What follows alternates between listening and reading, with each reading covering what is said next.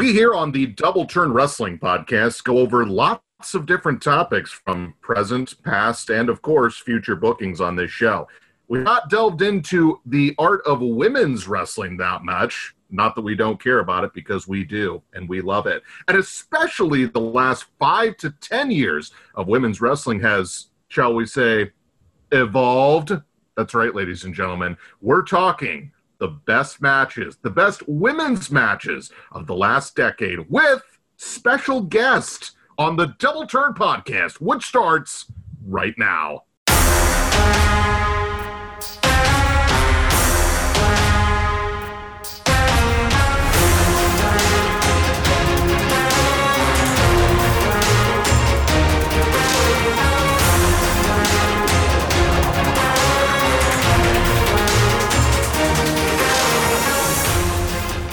You know, Jorge and I have done several of these episodes, and week after week, we try and find spots to do specific topics. And I don't want to say this one's been delayed or pushed back, but we wanted to make sure that not only it was good timing for this show, but that essentially we had some experts on this topic. And I do mean that because on this show, we've got a very cool guest that I'm going to introduce here in just a second. But again, our WWE best women's matches of the last 10 years. And boy, do we have some doozies on this show. Double Turn Podcast coming at you, the J-Man, and of course I am Boss Ross. J-Man, how are you this evening, brother? Hey, I am doing absolutely lovely. It is middle of October, which means several things in my life, which I'm really not going to delve into this evening because it doesn't take precedent over the fact that we've got somebody really special on the show tonight. But I'm doing great, man. It's good to see you. Indeed. So the Double Turn Podcast, we've been doing this for well over 2 years now. And through the pandemic that's going on and through a lot of other just changes that are going on, not only in our lives, but in our wrestling watching lives. We do like to have collaborations, guests, different things that are going on. Of course, we do pay attention to the present topics. We're still covering every WWE pay-per-view, regardless if Jorge and I actually want to watch the show. We have not missed a show since SummerSlam 2018. That was our debut show, was the review of that show. And so we do keep up with the current product. I still have no idea why Retribution was drafted to Raw or whatever the case may be. That's another topic for another time. Plus, it's only going to upset me. So we may delve into the PWI Top 10 that was released. What was it, today? This morning. This morning. Okay. Several people that are on that list are in matches that we're going to talk about tonight. The three matches that we're going to talk about tonight, and then I promise we will introduce our guests. The three matches that we chose: NXT Takeover Brooklyn from 2015. You all know what match we're talking about. Sasha Banks and Bayley for the NXT Women's Championship. The WrestleMania 32 triple threat between Sasha and, of course, Becky Lynch and Charlotte Flair. And the Royal Rumble opener between Asuka and Becky Lynch. Yes, so we picked some doozies here tonight. But before we go any further, I didn't want to drag it out too far because we are very excited to introduce our next guest. And I'm going to let Jorge introduce our guest. Alrighty, well, thank you, Rastafari, and I greatly appreciate the handoff. Ladies and gentlemen, it's my honor and privilege to go ahead and bring this person on. We've been basically working on this, no joke, for about 6 or 7 months. But we got Matt from Wrestling with Respect, the whiskey obsessor himself, and he's already got his whiskey glass with him this evening. Him and his lovely wife, Jenny, who will hopefully be making a cameo with us a little bit later on throughout the show, will be coming on. But, dude, welcome to the Double Turn Podcast. A privilege to have you on, my brother. My God, a privilege to be on, gentlemen. Amazing. Thank you so much. I've been looking forward to this for a very long time, and can't wait to talk about these matches. Very, very excited. Yeah, these matches are a couple of bangers, man.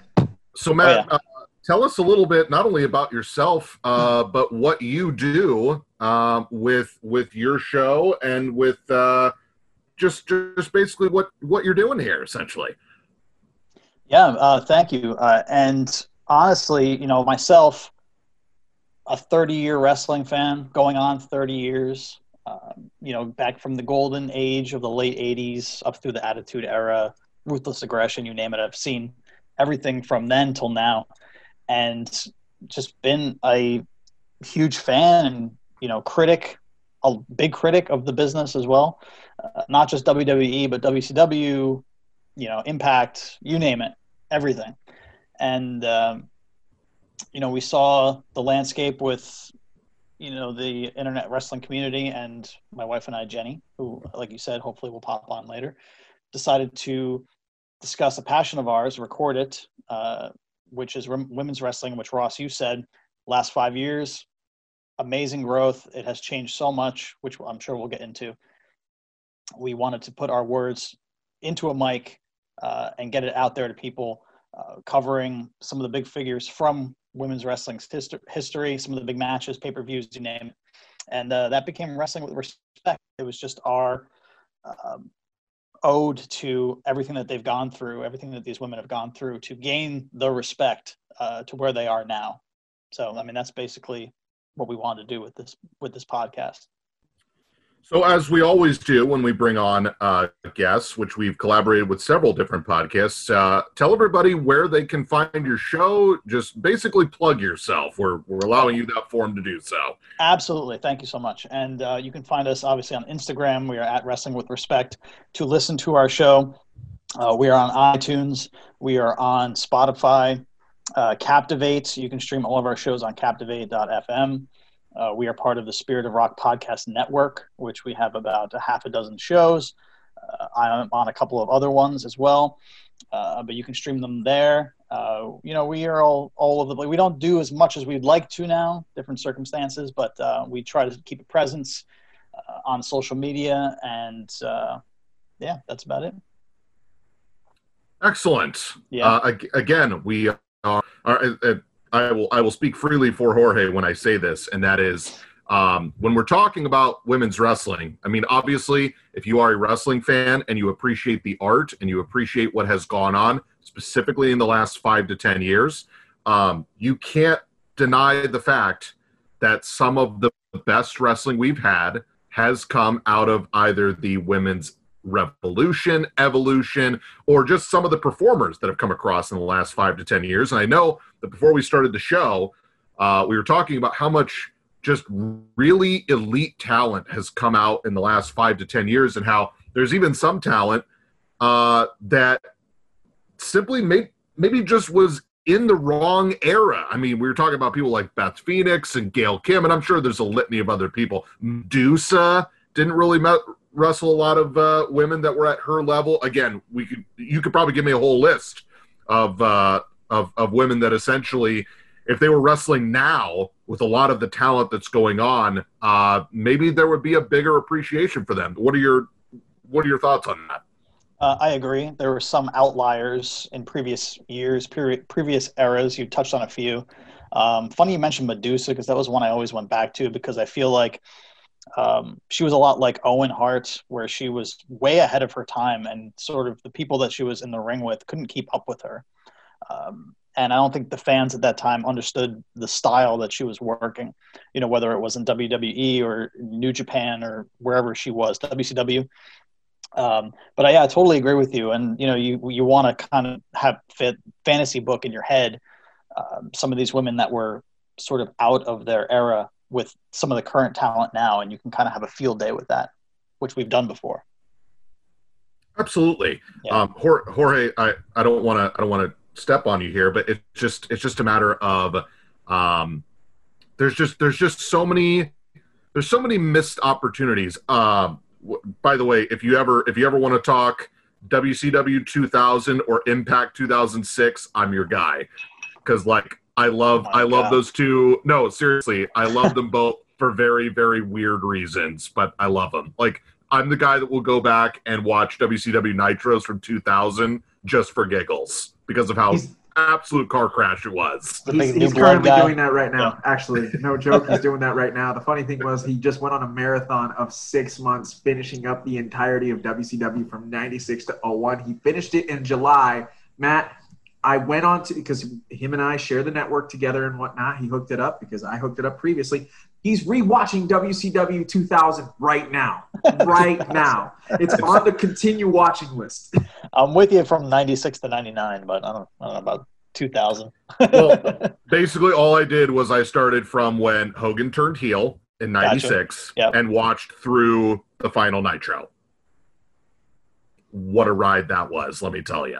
So, sorry, I didn't mean to get off on a tangent. You just mentioned WCW and Impact, and I'm actually a fan of both of those products at one time. Impact's making a comeback, and they've got some really talented ladies in that division, too, that you're damn right you not ever talked about. Some of them may actually be on their way to WWE and maybe even AEW. They've got to be careful with who they sign, but really talented, underrated division going on in Impact Wrestling. Would you agree?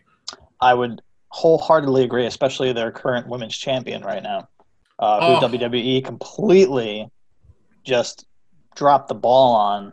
I don't know how you miss on a talent like Deonna Purrazzo, but I was saying it from day one with her.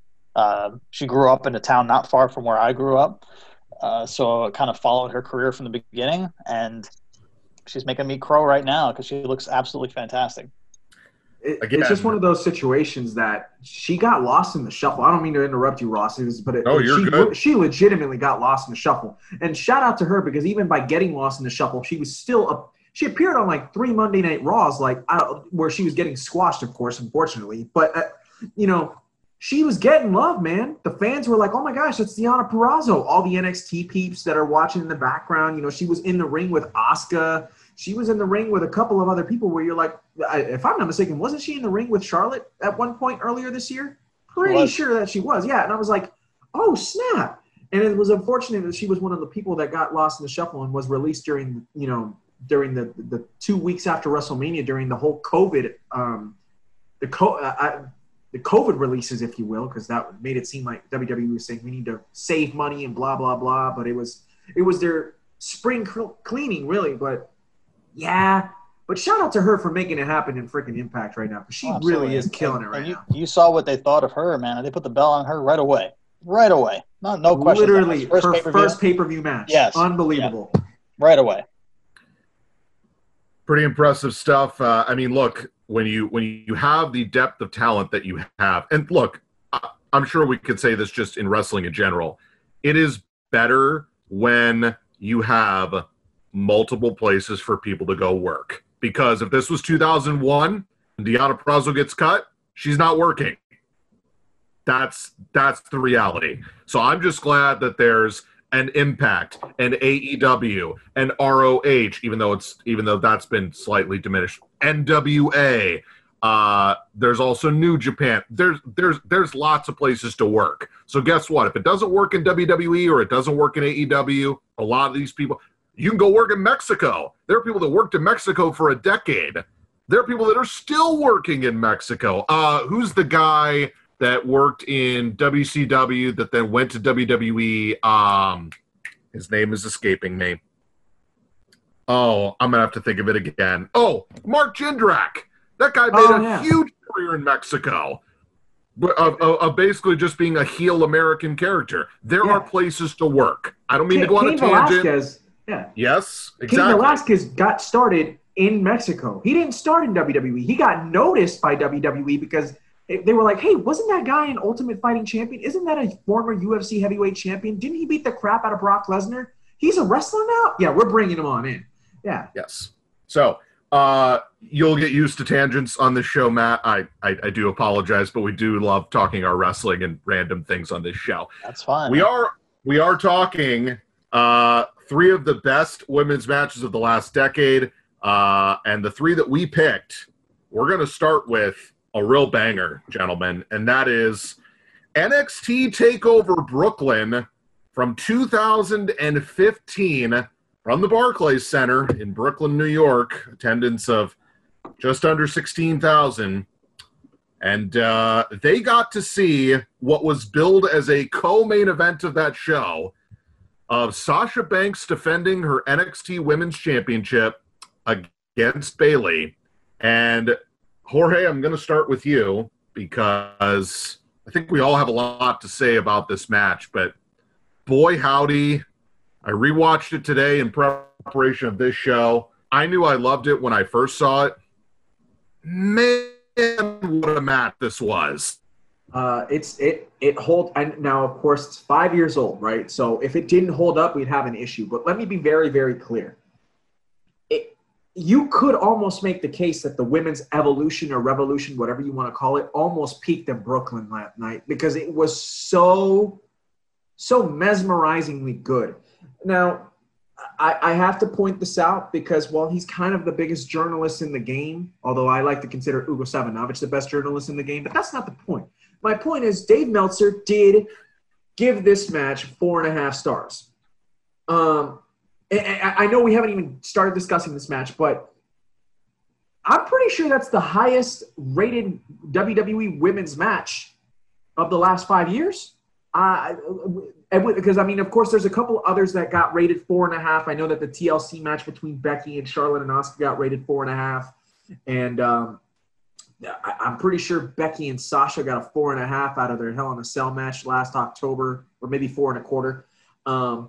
But, I mean, holy smokes, was this match the word banger is going to get used so much tonight, and I gotta find a different word to use because I feel like it's going to annoy the audience. But audience, please understand, if you are into women's wrestling and you have never had the blessing of watching Sasha Banks versus Bayley one, and by the way, their rematch, really good too. Watch the rematch at Respect because that 30-minute Iron Man match was also very, very good.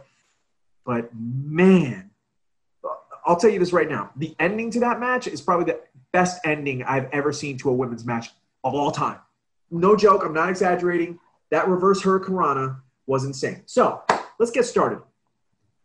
The whole reason why this got started was because throughout 2014, 2015, the NXT women's division was a couple of different people. Paige, right before she got called up to the main roster, she was kind of the gold standard, if you will. You had Emma, who was absolutely incredible. You had, really interestingly enough, you had Natalya, but not because she needed to be there, but she was there helping out the ladies back in the day. You know, she was helping out Charlotte, Sasha, Becky wasn't quite there, but she was helping out Bayley. She helped out Paige, obviously. She helped out Emma. Summer Rae was on that NXT squad. There was a lot of names that in 2014, 2015 were NXT girls. And so I believe that the NXT Championship was created. They held a tournament. Paige won. She was the inaugural women's champion. She left, got drafted to Raw, and she beat AJ Lee, as we know. She beat her the night after WrestleMania 30 in an incredible moment, of course. And then they held another tournament to basically crown the next NXT Women's Champion. And I believe in that final, it was Charlotte versus Natalya. Charlotte became the NXT Women's Champion. She held it for, I don't know, about 4 or 5 months, right around there. She held it for a good chunk of time. And she lost it in I want to say a triple threat, or was it a fatal four-way? It was a fatal four-way. That's right, because it was Charlotte, it was Sasha, it was Bayley, and I want to say it was Becky. So it was the original fatal four-way of those four ladies back when they were super young, right? I think Becky Lynch had just barely been signed for a couple of months. So anyways, Sasha Banks becomes the brand new NXT Women's Champion. And now during this time, Charlotte and Sasha, they were in a group. They were in a crew. Sasha turned heel. Charlotte was still the babyface, although this was already starting to turn around on Charlotte because people were realizing they're really pushing Charlotte to the moon. And it was the Roman Reigns treatment. Charlotte was getting the Roman Reigns treatment right around just prior to Roman finally getting it in a year, right? So Sasha becomes the women's champion. Bayley is left out in the cold. You get NXT Unstoppable, which is also another one. I love that match. For those of you who don't know what I'm talking about, NXT TakeOver Unstoppable. That was Becky Lynch and Sasha Banks back in 2015, and I voted for that match to be on this podcast. And unfortunately, I made the decision to keep it out because I don't think many people know about that match, but it's a classic, ladies and gentlemen. That's all I got to say about that. Solid choice. Such a great match. Yeah. Sasha wins. She retains. And so Bayley, and during this time, I have to give the backstory, but Bayley is essentially kind of growing into her own, and she's trying to go ahead and get on the same level that Sasha's on and that Charlotte's on and that Becky at the time, even though when we really look at the background of NXT, it was Becky who was really the bottom end of the totem pole. It was never Bayley. But, Bayley was the John Cena type character, right? She was the go-getter. She was the go-lucky babyface. And the crowd was super all with her the entire way through, and that's fine. So Bayley had to beat she beat Becky. If I'm not mistaken, I believe she beat her to officially become the number one contender to the NXT Women's Championship. Prior to that, she had to beat Charlotte, and she was doing the same thing that Sami Zayn was trying to do throughout that time, where he was going through Cesaro and he was going through Neville, and then finally, winning the NXT Men's title. So that was the same trajectory that they were doing with Bayley. Bayley wins the number one contendership, and then they have this 5-week buildup to NXT TakeOver Brooklyn. Now, here's the kicker about NXT TakeOver Brooklyn, ladies and gentlemen. This was the first ever NXT TakeOver that took place in an actual big arena that wasn't the Performance Center, or it wasn't like little places, not necessarily Daly's place, obviously, but like they held them in like 1,000 seat theaters is where they were holding the NXT takeovers and whatnot. So this was a really big deal. And for them to get 15,000 packed into Brooklyn for an NXT takeover in 2015, this was huge. This was huge for them.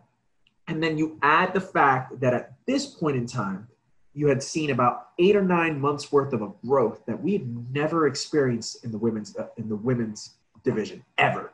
Like, yeah, we had Trish and we had Lita, and obviously we had Alundra Blaze / Medusa, and you had Jacqueline.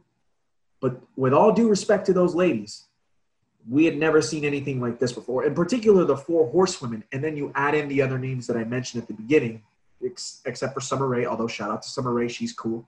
No disrespect to her, but she ain't the 4 horsewomen. We just know that. So, anyways, we reach Brooklyn.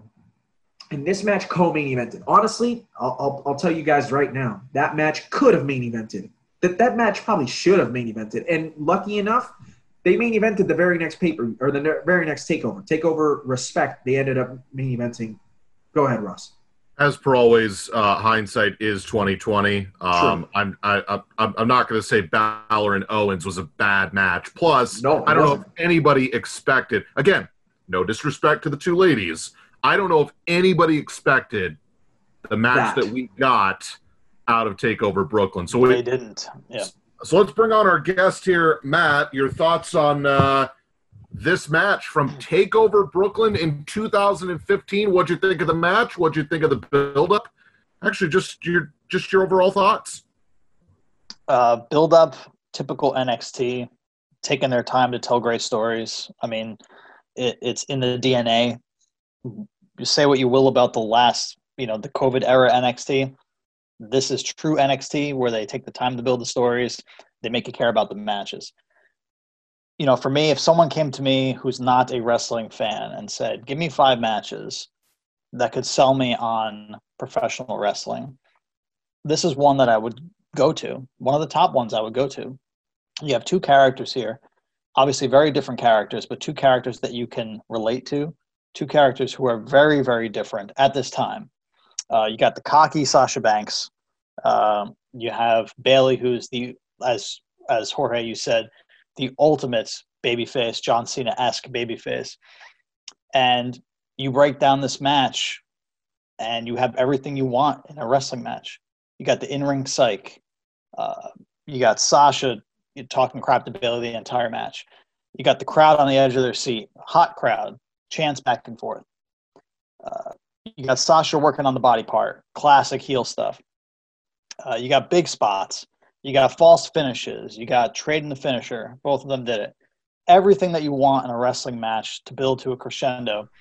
And what I found amazing actually about this match, and just seeing this in retrospect, going back to where we are now with women's wrestling and looking back, the amount of times they use the term diva in this match, which it made me chuckle a little bit, because you look at these two women and that term doesn't cross your mind when you're talking about Sasha Banks and Bayley, you know? And I thought it is still the standard bearer. It is still the women's match that you point to as the turning point in history of the last 5 years, last 10 years, all time, whatever you want to say. But as far as a prototypical wrestling match trying to sell this sport to a non-fan, this is one that you have to point to, definitely.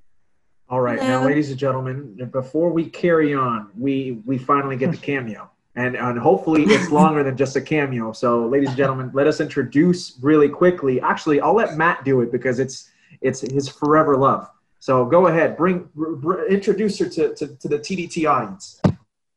So as I was saying about Sasha and Bayley. Anyway, oh no. Just I'm sorry. Did you say forever love?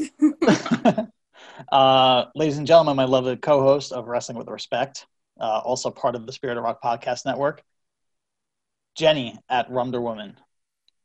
What's up? Hey, what's up, everybody? Hi. It is an absolute pleasure to have you on, Jenny. And now I feel like the show is really complete because we've got everybody on. That's right. I completed the circle, you guys.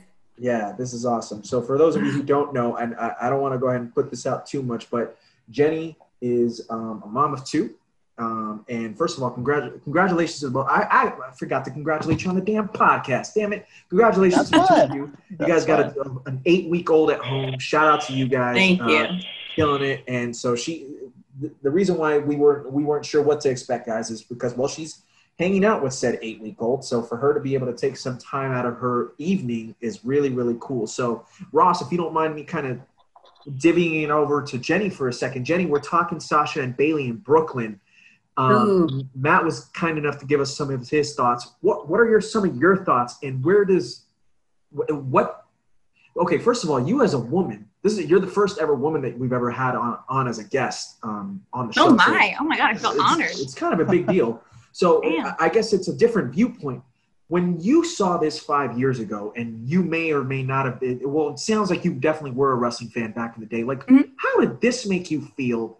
And what did you feel was the difference from Sasha and Bayley doing that to anything that had happened maybe like 10 to 15 years prior? Because we had just seen Lita and Trish do something similar.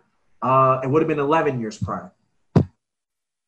So Lita and Trish are probably two of my faves. Just we get that out of the way.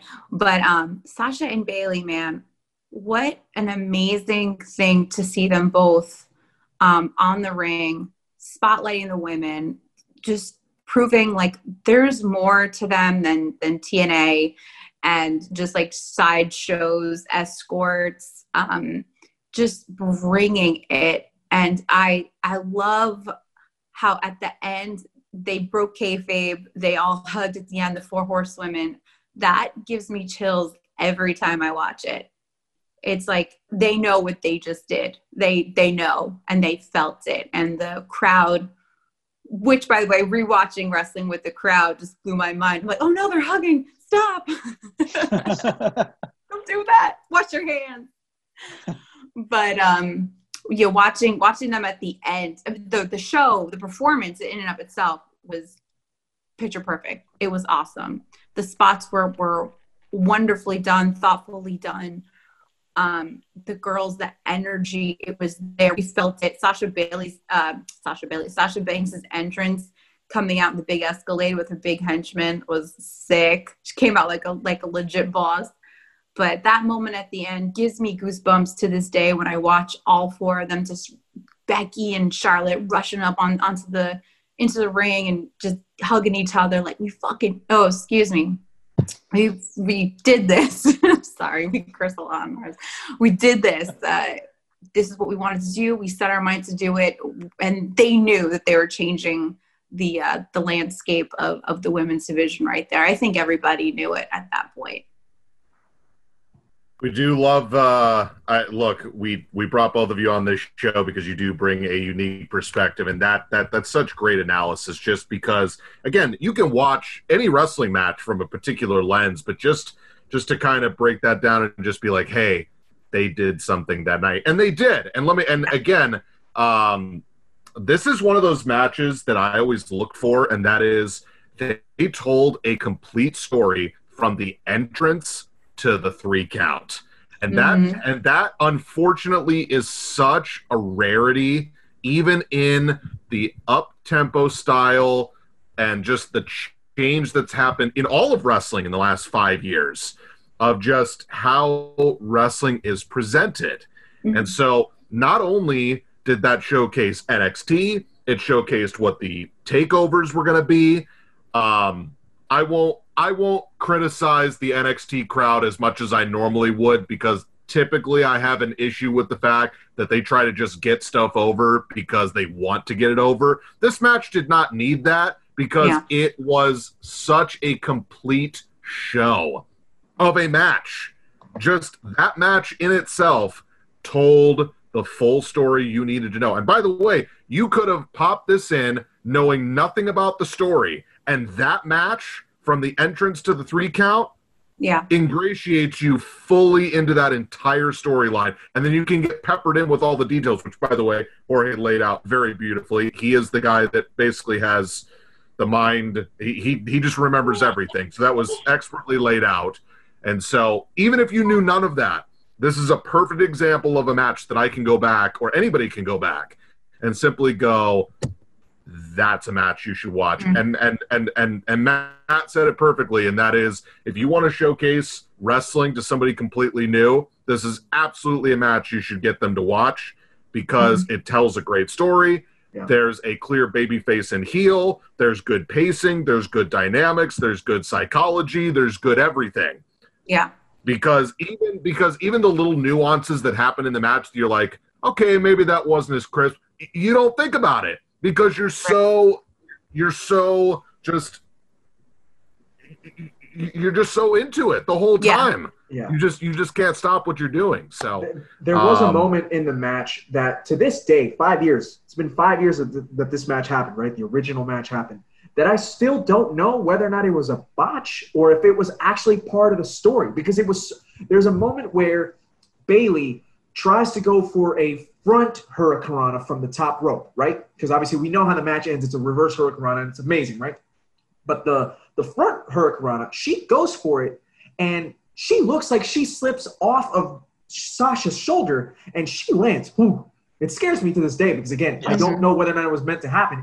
And I almost want to say it probably wasn't meant to, but she lands shoulder and neck first. And by the way, shout out to Bayley, because you look at Bayley, I'm pretty sure she's maybe just a tad bit smaller than Charlotte. But I mentioned this because she's definitely one of the bigger, more stout of stature women in the women's division. She's been for a while. She had more meat on her bones. She's got good broad shoulders on her. So clearly whatever she was doing helped her out. But I have to mention that because I still don't care about that moment, because everything else around it is so amazing. Yeah.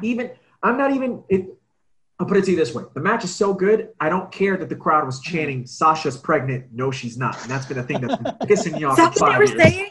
Yeah. I heard no, she's not. But in my head, like, what is that first? They did that. Right. They did that for the Becky and Sasha match like 2 months prior to. And right. It was the dumbest chant I've ever heard, because I'm like, why would you say that? Why is it even, first of all, why would you say that? Second of all, why is that even detrimental? I don't know. Like, it's so stupid. Honestly, rewatching it for like the 5th time, I think that was supposed to be the spot. I think she just fell wrong. I honestly think she did, and almost ended up breaking her neck. Yeah. Well, you know what? Even if it was supposed to be the spot, it's so played into foreshadowing for later in the match that whether it was on purpose or it was just a screw up, it actually makes the story even better. It does, and to be honest with you, the reverse hurricanrana is even better. Like, Mhm. I'm glad that she missed that hurricanrana, because when she did the reverse, it looked it's at first it scares the crap out of me. Building toward it. Yeah. She almost kills Sasha, but like, it was so great. It was awesome.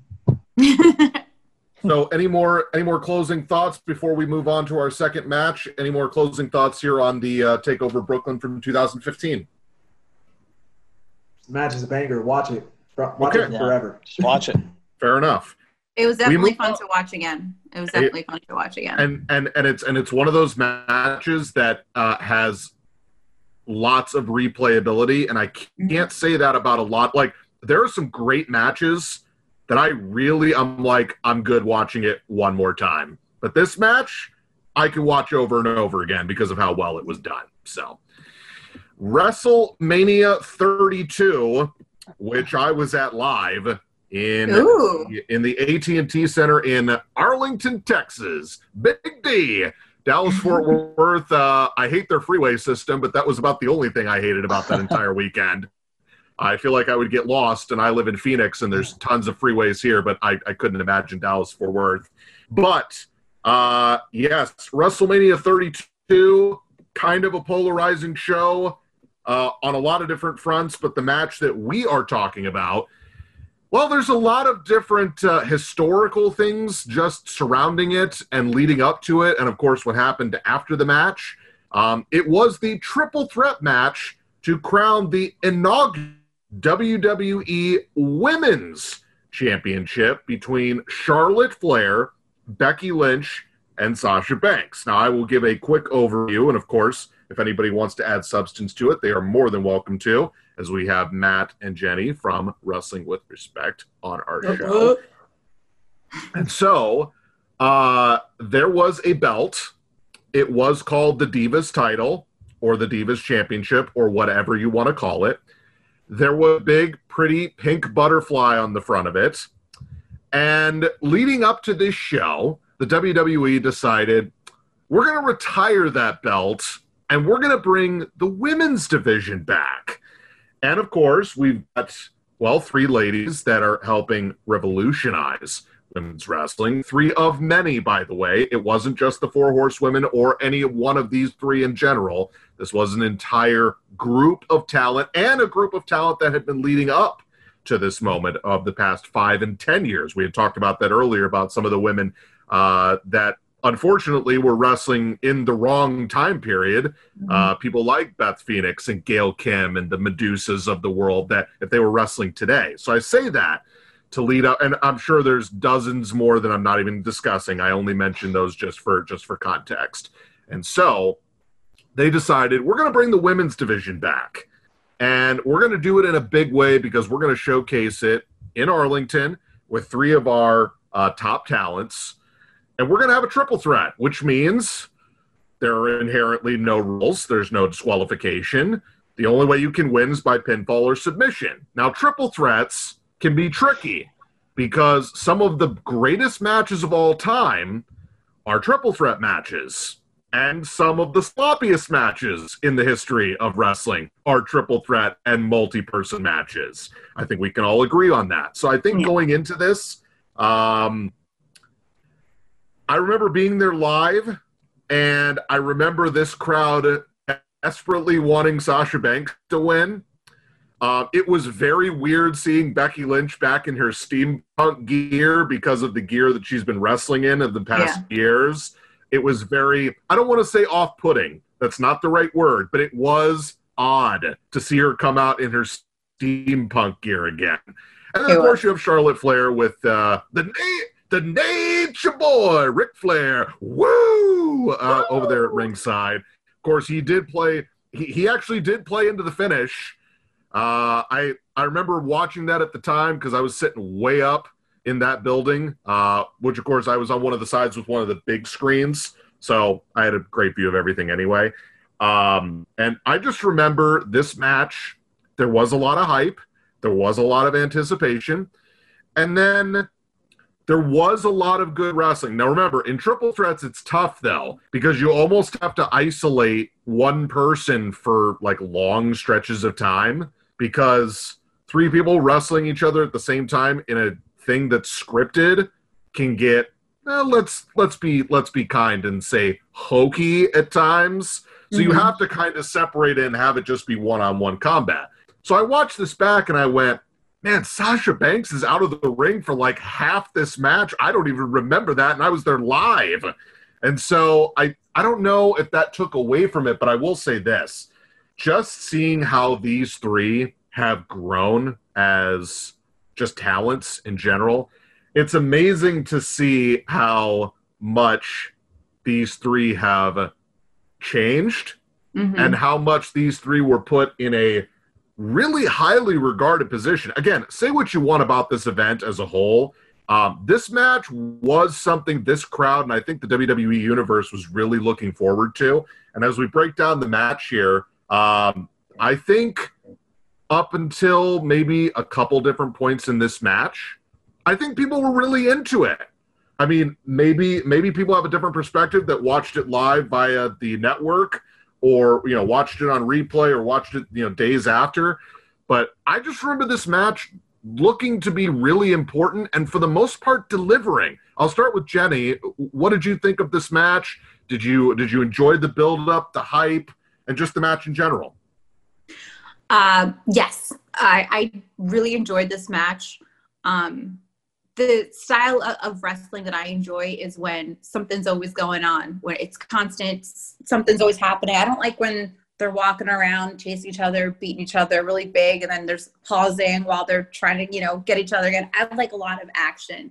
So this match was definitely right up my alley. And it rocked, man. It rocked. And again, seeing it again with Matt, we're like, oh man, remember that? Seeing Nature Boy and him getting involved. I remember him getting involved a lot with there you go, Stratton. Charlotte's matches. Like pre-geriatric Nate, Yeah. Before he was, he was already geriatric, but before. He could take a hit back then. Yeah, but he could still take a bump, yeah. Yeah.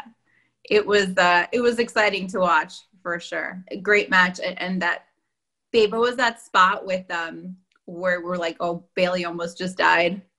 Oh, Sasha. When Sasha I'll talk about that. Yeah, that was crazy. That's a question that I think. Go ahead.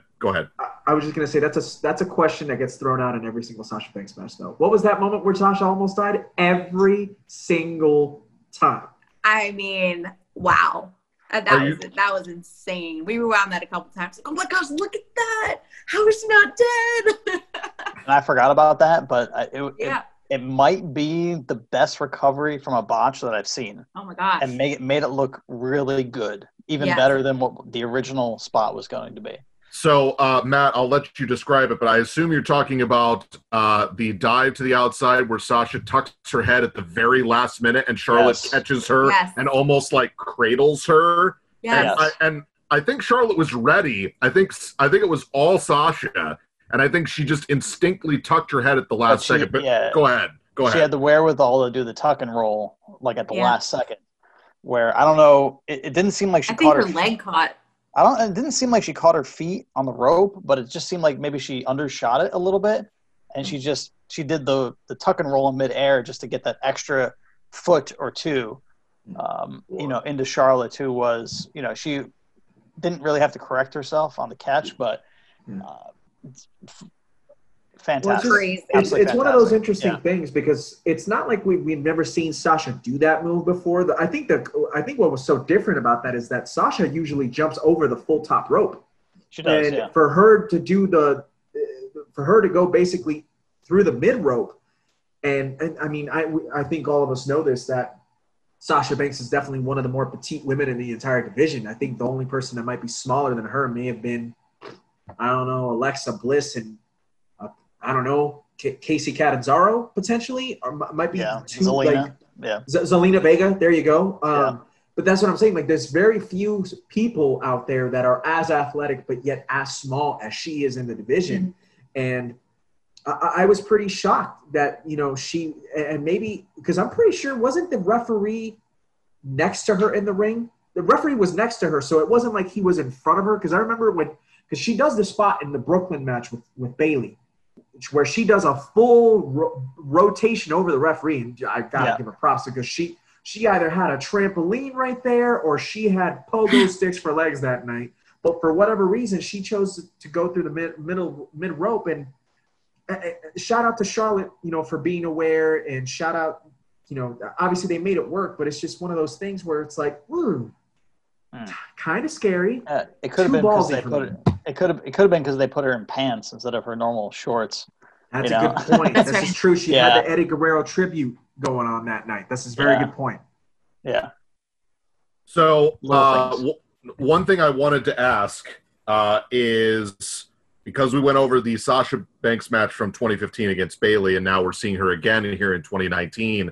How do you think she had mostly evolved as a performer? Do you think there were some positives to take out of this match, how she had grown from 2015, 2019? What were some of the differences that you guys saw as a comparing and contrasting of Sasha Banks, the athlete, the performer, the character, between those two, because they are so far apart? Well, are you talking about from Brooklyn to Dallas there, Ross? Because that was about a year. Or are you talking about from Sasha to now? Well, specifically that match and then up until now, correct? Oh, okay. Just want to make sure. I think we're finally seeing a safer version of Sasha Banks. That's not I don't want that to come across as a bad critique, but if you watch a variety of Sasha Banks matches over the last 5 years, you watched in particular the Sasha and Charlotte match that happened at SummerSlam in 2016, and you watch the Ronda Rousey match that happened at the Royal Rumble last year. There have been some matches that I have a hard time that involve Sasha Banks because it's one of those things. Oh, she's so creative in the ring. Because if you look at her and the three other horsewomen, you could actually totally say she's probably the most creative one of the four. Like I don't think that's really an argument. And she's but the other thing is the fact that she's also the biggest risk taker. And when you're the biggest risk taker, we all saw what happened with Daniel Bryan and how it took away 3 years of his career.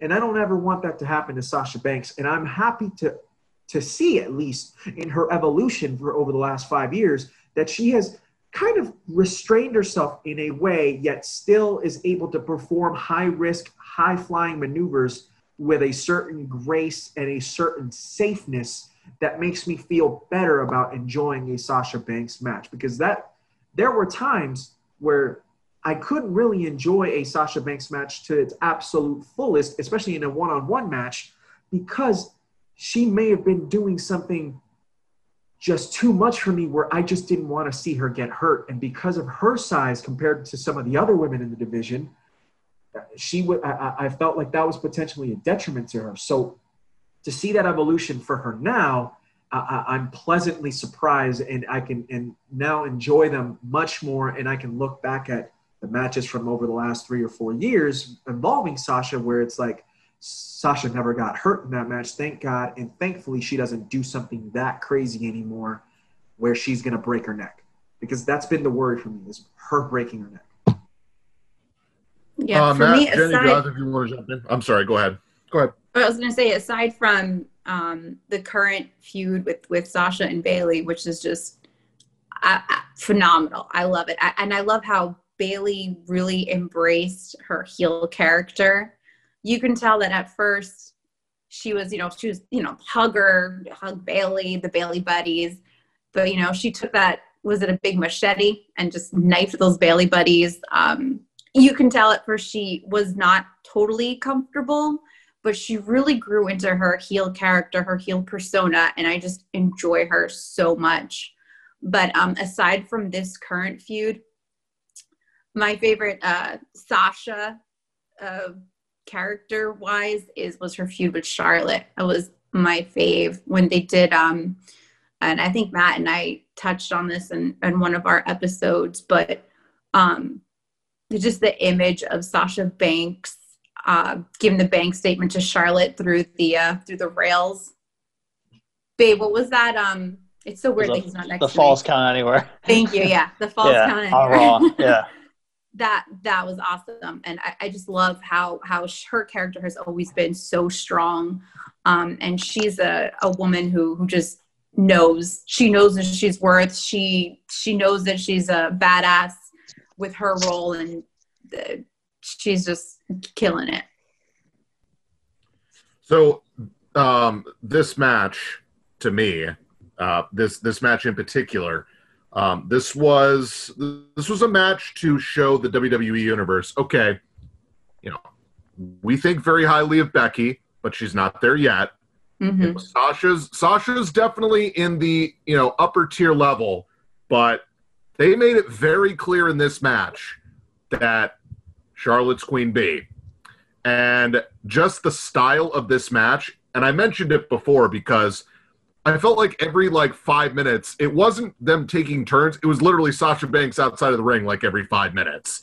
And so I think what they decided to do in this match, again, this is my opinion, they decided stylistically to say, we're going to do Becky versus Charlotte. We're going to show that Becky is going to be competitive and she's going to get the upper hand, but that clearly, of the three of them, they believe in Charlotte. Well, just listen to the commentary. I mean, just listen to the commentary, and they're plugging the hell out of Charlotte. Oh yeah, the whole match, man. Oh yeah, and again, they don't.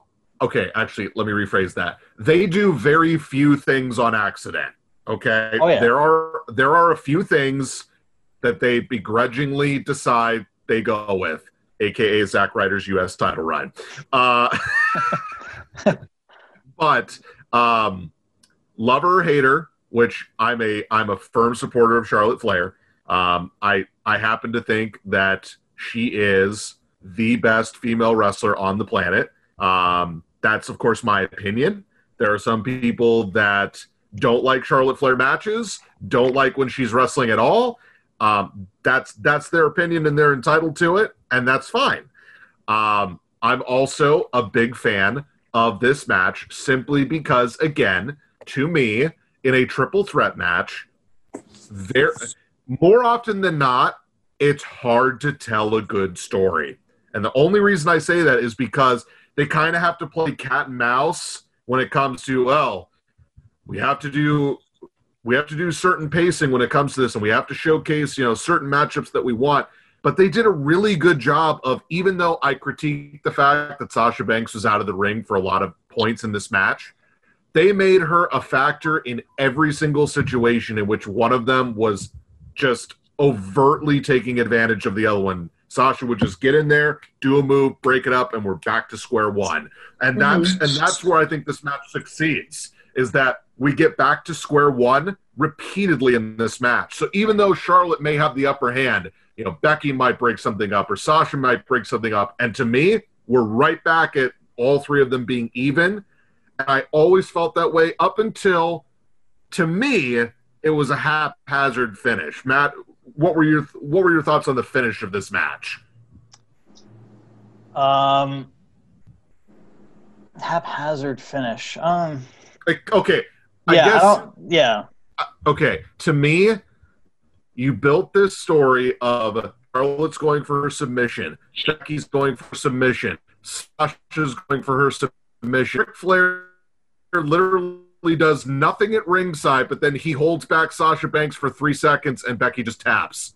To me, it just didn't fit the pacing of the rest of the match. Maybe I'm on an island, but to me, it just was haphazard from the rest of the style of this match. Maybe I'm wrong. When you put it that way, it did seem a little quick and rushed at the end, at least. But I think that the overall theme, or I'd say the overall idea of what they wanted to do at the end of the match was good.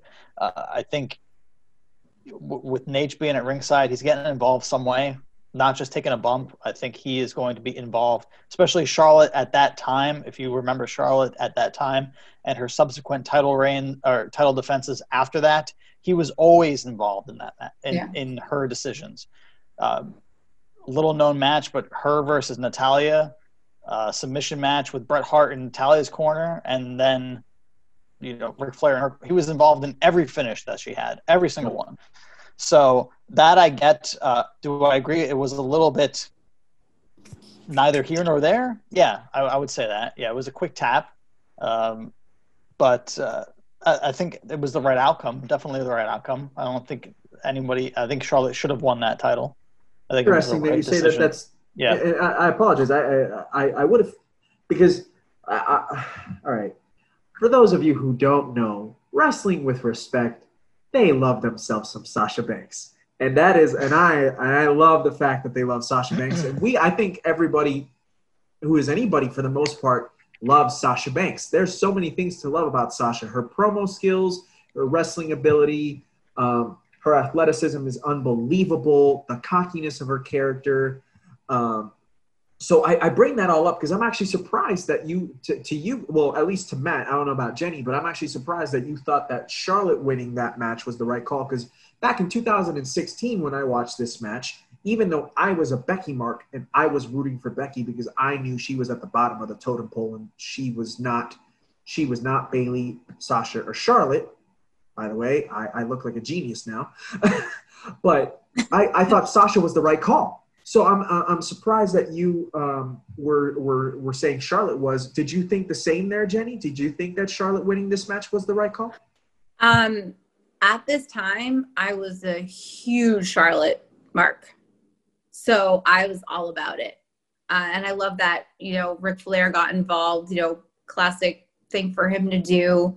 I have his autograph somewhere in the room behind Matt. But I liked the ending. I liked they were all kind of tangled up into each other, and then Ric Flair, holds Sasha back, and then boom, there it is. But yeah, I was a huge Charlotte fan at the time. I don't want to say anything bad about her talent because she is freaking talented as hell. Just for right now, she's been on a break for a while, obviously, but she just kind of just shoved down our throats, just given all these title runs for no reason, 25-time champ that she is now. But at the time, I adored her. I mean, even I think our very first episode, I was like, Charlotte's my girl, blah, blah, blah. But yeah, I didn't personally, I liked the ending. And at the time, that was the right decision. At the time, because I don't think, because it sets up what's to come later. It sets up Sasha as your babyface, flip-flopping the title maybe too many times with Charlotte at the end of that year in 2016, because you have Falls Count Anywhere, you have Hell in a Cell, you have Last Woman Standing, you have all these that match, dude, the Roadblock match, the Last Woman Standing match, amazing. And there are some people in the community that say, well, it was a little overdone. That's just storytelling, man. That's great stuff. But I think that her winning that title as a heel was the right call at that time. And it sets up everything that comes after that, which sets up which pretty much, writes the great year of 2016 that is women's wrestling into 2017, 2018, and then, 2019 is a different story. But yeah. Yeah, I wholeheartedly hear that. The only, I guess, I'll tell you this. I remember watching this match, and when I first saw it in 2016, when I was watching Mania 32 live, I watched it at my house. I was like, oh man, that match was okay, because I had seen 2015, right? I'd seen Sasha Bayley, I'd seen Sasha Becky, I'd seen the Fatal 4-Way between them earlier in the year in 2015. I'd seen. I think we'd seen Bayley and Nia at this point in NXT Takeover London, which is I think that match is certainly underrated. It was when Nia used to know how to wrestle. And wait, that actually happened? Oh, right. Nia Jax has never been good at wrestling. Go on. My point is, like, that match, at least with Bayley, is somewhat watchable and somewhat enjoyable because Bayley is able to portray that great baby face dynamic to Nia's dominant heel antics at the time. But when I watched this match originally, going back to the triple threat, I was like, it was okay. I rewatched it last night and I was like, this match is more than okay. Like, this match was legitimately, it was really, really good. Actually, Matt, you and I were messaging about this. I told you, of the two major women triple threats that have happened at a WrestleMania, which is this one and obviously the main event of 35, this one's the one that's going to be remembered the most, because even though they main evented 35, this is a classic Like, this is a classic match. And honestly, I look at it right now, it's 16 minutes and 3 seconds. It was the fourth longest match on the card. Obviously, Hell in a Cell, Undertaker and Shane McMahon. Clearly, Jenny is not a fan of old school Undertaker matches from back in the mid-2000s because they were exactly what you say. It was very long. Undertaker taking 17 minutes to get to the ring. I totally understand that, but I'll be honest with you. You take away like 3 minutes away from Roman and Triple H, and you take away like 5 or 6 minutes from Undertaker and Shane, and you give that – I'm not saying – I'll put it to you this way. Had Charlotte, Becky, and Sasha been given 20 minutes, I think that's perfect. I actually think that the 16 minutes was a little bit too short for me, as crazy as it might sound. I don't know if anybody else on the panel agrees. But, I mean, what are your takeaways from this WrestleMania? I mean, for me, all right, Shane through the table, off the cell. Okay, iconic image, right? But as far as matches go, what are you pointing to at this WrestleMania? Only two of them. What, Jericho Styles? I mean, you're not going to, that should have been better, but it wasn't, But it's this one for me. This one was always the one from that Mania that stole the show. I can't agree with you more. Because when I think of 32, the first thing that comes to mind is this match. Because this match is the definition of iconic in a good way. And it's not iconic in the sense of Hogan and Rock per se, but it took something that was given to us. This was the perfect, and I'm going to coin the term, and I'm going to be cliche about this, but this was the perfect evolution from Sasha Bayley, what would have been 8 months prior. This was the next logical step. And it was, for the most part, really well done. I get you guys' point about Charlotte probably winning, and in hindsight, it makes sense because of everything you detailed of the 2016, because the rivalry between Sasha and Charlotte became really, really big that summer. Actually, that summer throughout that entire fall. So it makes sense. But at the time, even though I was rooting for Becky and I knew she wouldn't win, I was like, Sasha needs to win. If they don't have Sasha win, they're going crazy. But now I'm made to look like an idiot, and that's perfectly fine. Ross?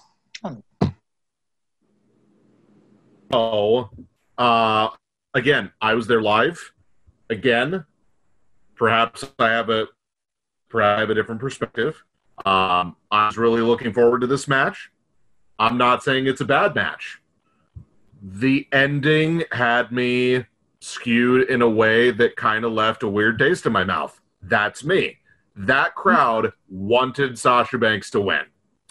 That crowd got a little deflated. Now, I understand what Matt is saying, that booking-wise and WWE logic-wise, they put the heel over for them revamping the whole division and rebranding it as the women's division. Yes, 1,000% I agree with you. But at the time, in that building, during that match, no one wanted her to win, which is probably why they did it.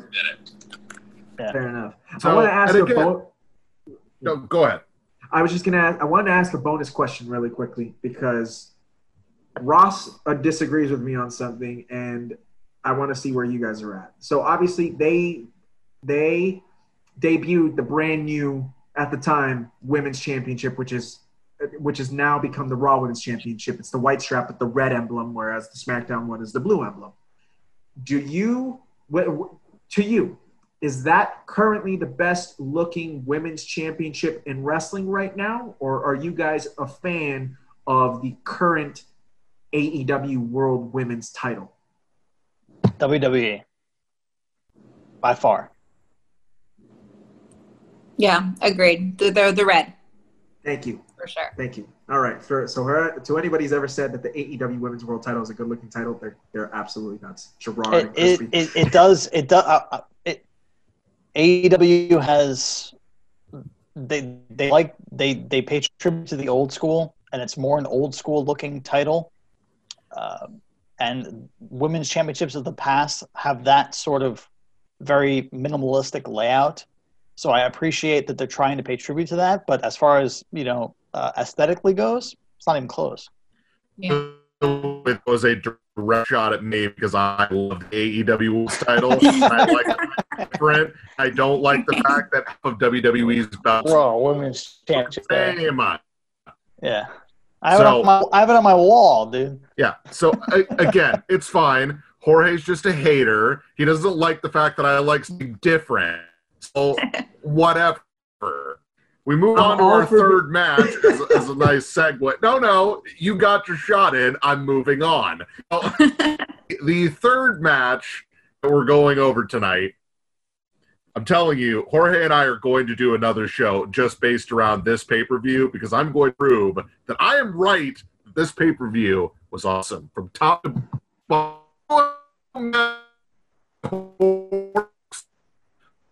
Because I'm way too... And an opener. The opener tonight show lot. It was was that Chicks, Arizona. Was that Balor Lesnar? Don't even get me started about that. Okay, but yes, that was that pay-per-view. Yes. Okay, we'll talk later. Finn Balor hits a coup de grace, and Brock Lesnar immediately puts him in a Kimura. Hold on. Listen, It is what it is. The match it should have been with Lesnar and Balor. Thank you, Matthew. Man, you're just a wise young man. God, just like it was with Styles and Lesnar, just like it was with Bryan and Lesnar. It was the same kind of thing. So Matt, before we even jump into Asuka and Becky for a second, Ross has this beef where he thinks, and by the way, I lost you guys for about a 45-second threshold. So if you guys said this, I apologize. I don't mean to be repeating myself. He's going to trash the Styles Daniel Bryan match again. Go ahead. You got to let me trash SmackDown? it.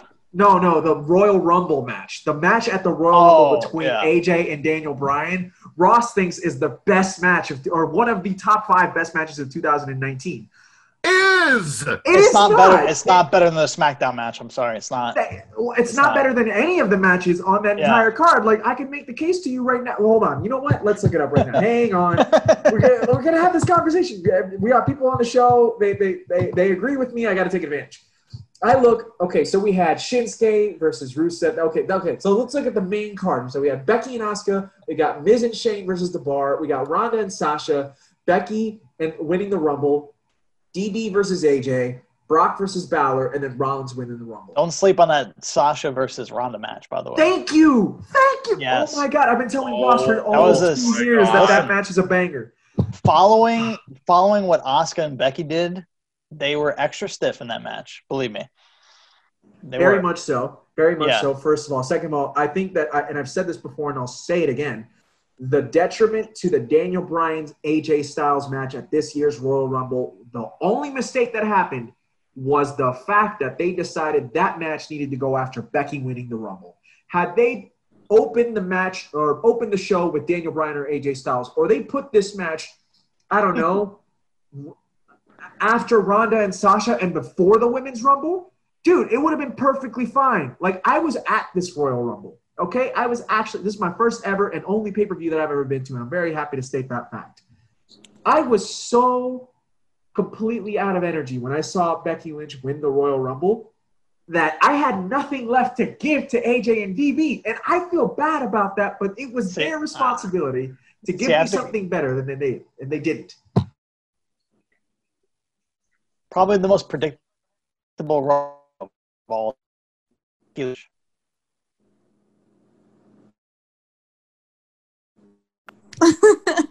That year. I'm so upset at Jorge right now. Someone else talk right now. All right, so Becky and Asuka, let's go. I love this match. I really do. But Jorge has crossed a line with me right now, so I need to cool down, okay? Really, I need to cool down. Asuka and Becky Lynch for the WWE Smackdown Women's Championship. This opened the show. I think people knew that they were somehow, some way going to shoehorn Becky into the Rumble match regardless. But I really do think there was a large section of people that just assumed she was winning this match, which I don't know how that would have made sense and how she was going to be in the Rumble too. But I think somehow, some way, because I'm telling you right now, when she lost, that place went silent. being there live, that place was like, oh my gosh, Becky Lynch just lost. Is she going to be in the Rumble? She has to be in the Rumble. She has to win, right? So just leading up to the match, I think people were like, oh, this is opening. So, and again, I know what the end game was and what some people probably anticipated happening. Right. And you're right. Once she was in the Rumble, everybody knew she was winning because it was still kind of a mystery if she was actually going to be in the match. Regardless of if you knew she was going to be in the match or not, she was not announced for the match. So after she was announced, everybody, okay, she's winning.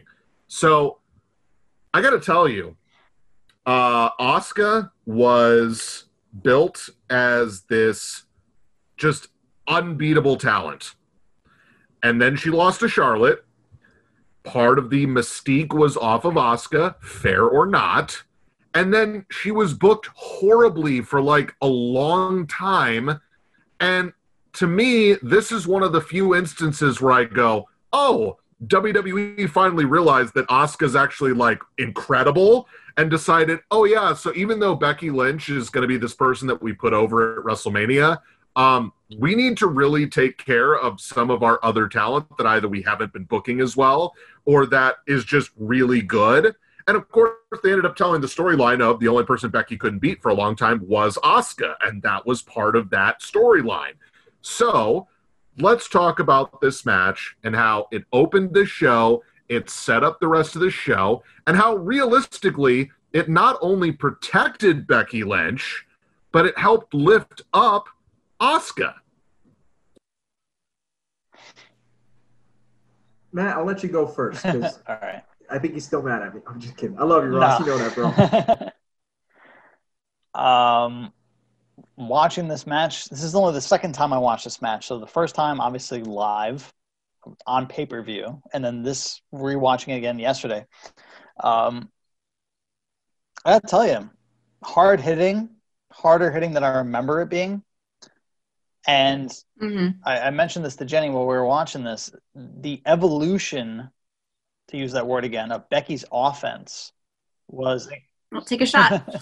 was incredible. From where she was at Mania 32 to the more aggressive Becky Lynch here was fantastic to see. But at the end, as for me, as soon as she makes her entrance at the beginning of that show, I'm like, she's getting in the Rumble and she is winning. So this whole match, I'm thinking to myself that she's losing somehow. Did I think it was going to be clean to a submission? No. I thought something else might happen. But great finish. There was a spot where they both, I guess, Asuka tries to do a swinging neck breaker from the apron, and they die, or they look like they died. But great stuff. And I want to mention one thing, though, is that after this, when Asuka retains, she basically does nothing on WWE TV until automatically, somehow, Charlotte's like, hey, can I have a Smackdown Women's title match? And she wins the title like 10 days before WrestleMania to set up that, sham triple threat match for both titles. But, I just think that it's so hot and cold with Asuka with this company. The way she was in NXT, not to mention her other work, in Japan, as Kana and all that other stuff. Great match. Not the importance of the other two, but this match definitely is the best women's match of 2019, bar none. As I was saying with Jorge on social media, after Mania, it falls off a cliff for me, and it hasn't been the same since. Maybe not peaked at Mania, but that was the end of this great run of women's wrestling. And since then, they've been trying to play catch up, and it just hasn't been the same. Yeah, I have to agree with you on that, Matt. I think that they got kind of close to it when we got Becky and Sasha in the fall of last year, especially the Clash of Champions match and then their Hell in a Cell match. Hell in a Cell, yeah. Yeah, there was a couple of gems in NXT in 2019. Obviously, there was Shayna Baszler and Io Shirai had a couple of bangers in the Fatal 4-Way in New York. But which were really, really good, but there was more, how should I put this? There was more than there was, oh, snap. And so I watched this match this afternoon for the first time since last year. And I'd never watched it on TV because I was at the stadium. And there were finally things that I wasn't able to appreciate and see, really, because even though I could see the screen and I was looking at the ring, it's not the same as watching it on TV. It's just not. I remember that at one point when I was at the stadium last year, Ross can attest to this because him and I both were there. We were just sitting in different areas. But Ross, I don't know if you remember when they shut off the screens over at Chase Field in the middle of this match, and we were like, what the heck was going on? And apparently I was under the impression that there was just a wardrobe malfunction for one of the wrestlers, but they never show that on TV. So I don't know. I guess it must have been a technical glitch. So it was just one of those things where I was watching the match and I was completely anticipating something entirely different. And when I rewatched it today, I was like, yeah, no, this match is even better on TV than it was in person, but because I can finally see all the angles that you can't watch when you're in person. And Matt, you hit the nail right on the head when you said this match was stiff as all hell, because it was. It really was, right? I saw Becky, and Becky has always been to me, Becky's been one of the rougher of the women in the division over the last few years. And like, just, you know, she does a lot of big tosses and whatnot, and her submissions are really, really strong.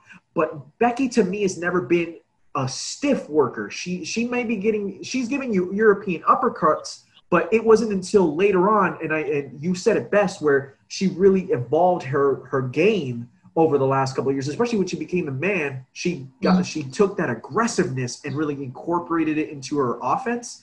And you saw that. And I think she may have kicked it up a notch with Asuka because she knew she was going to be in the Rebecca Quinn, not Becky Lynch. Rebecca Quinn knew she was going to be in the ring with Asuka. And she knew that Asuka was completely different than Charlotte, completely different than Sasha, Bayley, Natty, any of the people that she faced off with, Carmella during that time, completely different. And so she kicked it up a notch, and it flowed so nicely and so beautifully that I was like, you know, this match is a banger. And there's nothing in 2019 that I can really think of that comes close to it. And I look and I go, you know, going back to Meltzer, and I'm not going to take a shot at him or anything like that, but I just want to say I'm really surprised that he gave this match 3.75 stars, because this match to me is up in that 4 to 4.5 star threshold. I'm not saying if it's better than Sasha Bayley or if it's not, but I'm here to tell you this match was sick, and it was better than a lot of the matches in 2019. And there's a few matches that were actually giving a higher star rating than this was, and it's really tough for me to swallow, you know? Yeah. I totally agree with both of you guys. I think we're all in agreement how badass of a match this was. You can really see the evolution hugely of Becky's character. And the fact that she's able to stiffen up her game against an opponent like Asuka is really a testament to the type of performer that she is, how she can adjust her style like that. And it carries throughout the whole match. It's just badass. I can actually hear my kid starting to startle awake, so I might have to bounce soon. But before I do, I just wanted to thank you guys for having Matt and I on your show. I'm honored to be the first woman on your show. Whoop, whoop. And, you know, the wrestling community is fabulous. Matt and I love being a part of it. To be able to highlight the women guys is just such a great thing, and we love it. The way the women used to be portrayed, the way they are now, we love talking about the contrast and everything, and it's dope, and we have a good time, and your guys' show kicks ass too. So thank you so much for having us. Well, we really appreciate both of you being able to join. I know Matt started with us on the show, and you were able to pop in. So, yeah, no, we're both very much looking forward to this episode. just simply to have, I mean, and we've had other collaborations and other podcasts on this show, but just to have that different perspective of a show that focuses on this topic. And again, it's not that we don't cover this type of stuff. We do. We cover it a lot. But you guys are so focused on it that it does bring a unique perspective, not only to this show, but to the wrestling community and the wrestling podcasting community. So we're really, really looking forward to it, and you guys have been great. So thank you. And Maddie, keep repping us while I go tend to our child. Have fun, guys. Thanks again. You guys rock. Thank you, Jenny. No, thank you. We appreciate you taking the time to go ahead and pop on with us. So keep kicking ass as a mom and as a wife. And again, appreciate your time and your perspective, which is a perspective that we very rarely get on this show. So we appreciate it. Awesome. Thanks, guys. Have a great night. Yeah, you too. Bye. Bye. So, this match is actually really special to me. So, of course, I was at this show live. I'm sure I've said that 4 times. I apologize. But when you start a pay-per-view, what's the one thing they always say that you should start a pay-per-view with? Something either very exciting or something that's going to get people engaged right away. And the reason why I love this match is this pay-per-view decided to go in a direction that a lot of pay-per-views, especially in WWE, but in general, they went against the norm. And that is, they didn't go for, at the time there was, just lots of different talents that could be more high-flying, faster pace. They went with a technical wrestling match. And they went with a technical wrestling match between somebody that was on their way up to superstardom and somebody that's not only just a solid hand, but one of the best wrestlers on the planet. And they just decided to have a really good technical wrestling match. And I think it just stands out to me because it tells the story of Becky's on this trajectory and she's beating everybody and she's got this new character and she's destined. It's destined for her to be the next big star for that company. And Asuka stands in her way. And everybody's like, oh, Asuka's bad. Like, she's a bad woman, and Becky's going to have to do everything in her power to beat her. And they just put on a clinic. And then Asuka taps her out, and the crowd was stunned. They were like, no, Becky cannot lose. Like, we want her so badly to win. And Asuka just beat her. And to me, it was such a unique way to start a pay-per-view. And again, perhaps I'm in the minority, but for me, it stands out so much on a show where a lot of moments stand out for me. When it comes to matches and just the actual flow of the pay-per-view, I just enjoy the fact when WWE, who on purpose will do stuff to surprise people, for better or for worse, whether the crowd's ready for it or not. I think people were just like, oh, this is what we're starting with. And then the match that they got with just the different pacing that they did, it really makes this a really great rewatchable match for me. Go ahead, Maddie. I was going to say, once you decide that this is your opening match for this pay-per-view, the decision for the finish of the match is not easy because what you're doing with Becky, you can't have her win the title. You can't do it right now. But you also don't want to have sort of a screwy finish either because it's your first match on one of your major pay-per-views. So you don't want to get the crowd off on the wrong foot with a screwy finish and a great match. But I think that you checked a lot of boxes with the way you finished this match. You keep Asuka strong, you keep the title on her, but you also build sympathy for Becky. on the flip side of that, I do think that you give away what's to come later. I do. By having this match first, I think that you do give away, even though she wasn't announced for the match, you know something's going to go down and she's going to win that Rumble. You just know it's going to happen. And I remember that clearly thinking that, like, okay, who in the Rumble doesn't need to be there? Lana? Oh, okay. Who's going to jump her backstage, or who's going to jump her in the aisle? Who's going to do this? Like, I called it before it happened.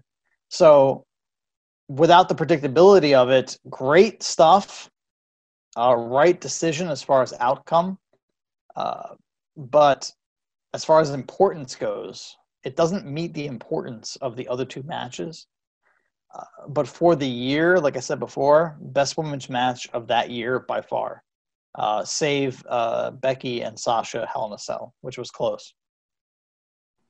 Yeah, I totally get that. I think that one of the things for me that really surprised me in a good way, but then I see it in hindsight in a couple of ways that they kind of messed up, and it's not, and it doesn't go back to the match, but it goes to the overall booking of what happened last year.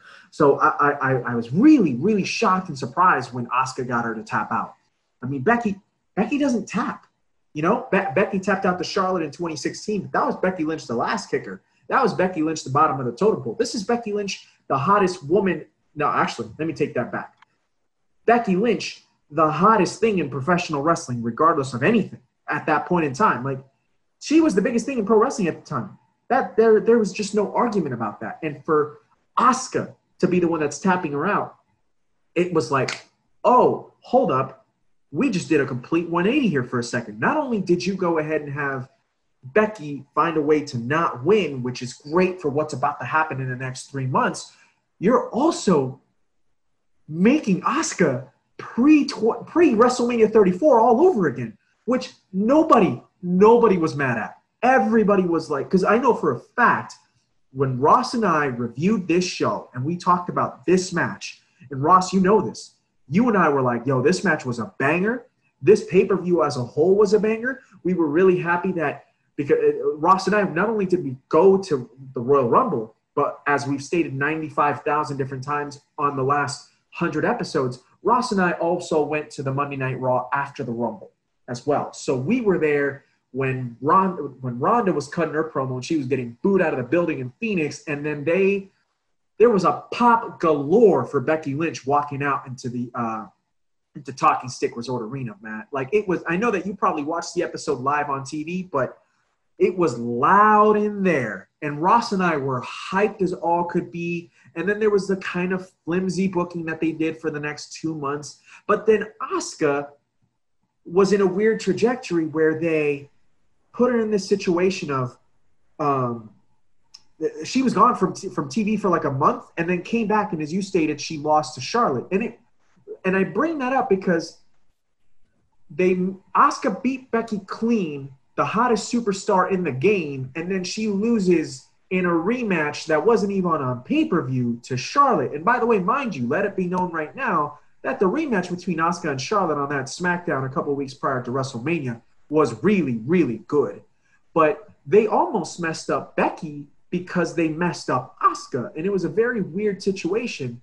And I just wanted to mention that, but that particular thing, to me, does not mess around with the fact that Asuka and Becky at the Rumble in 19, fire.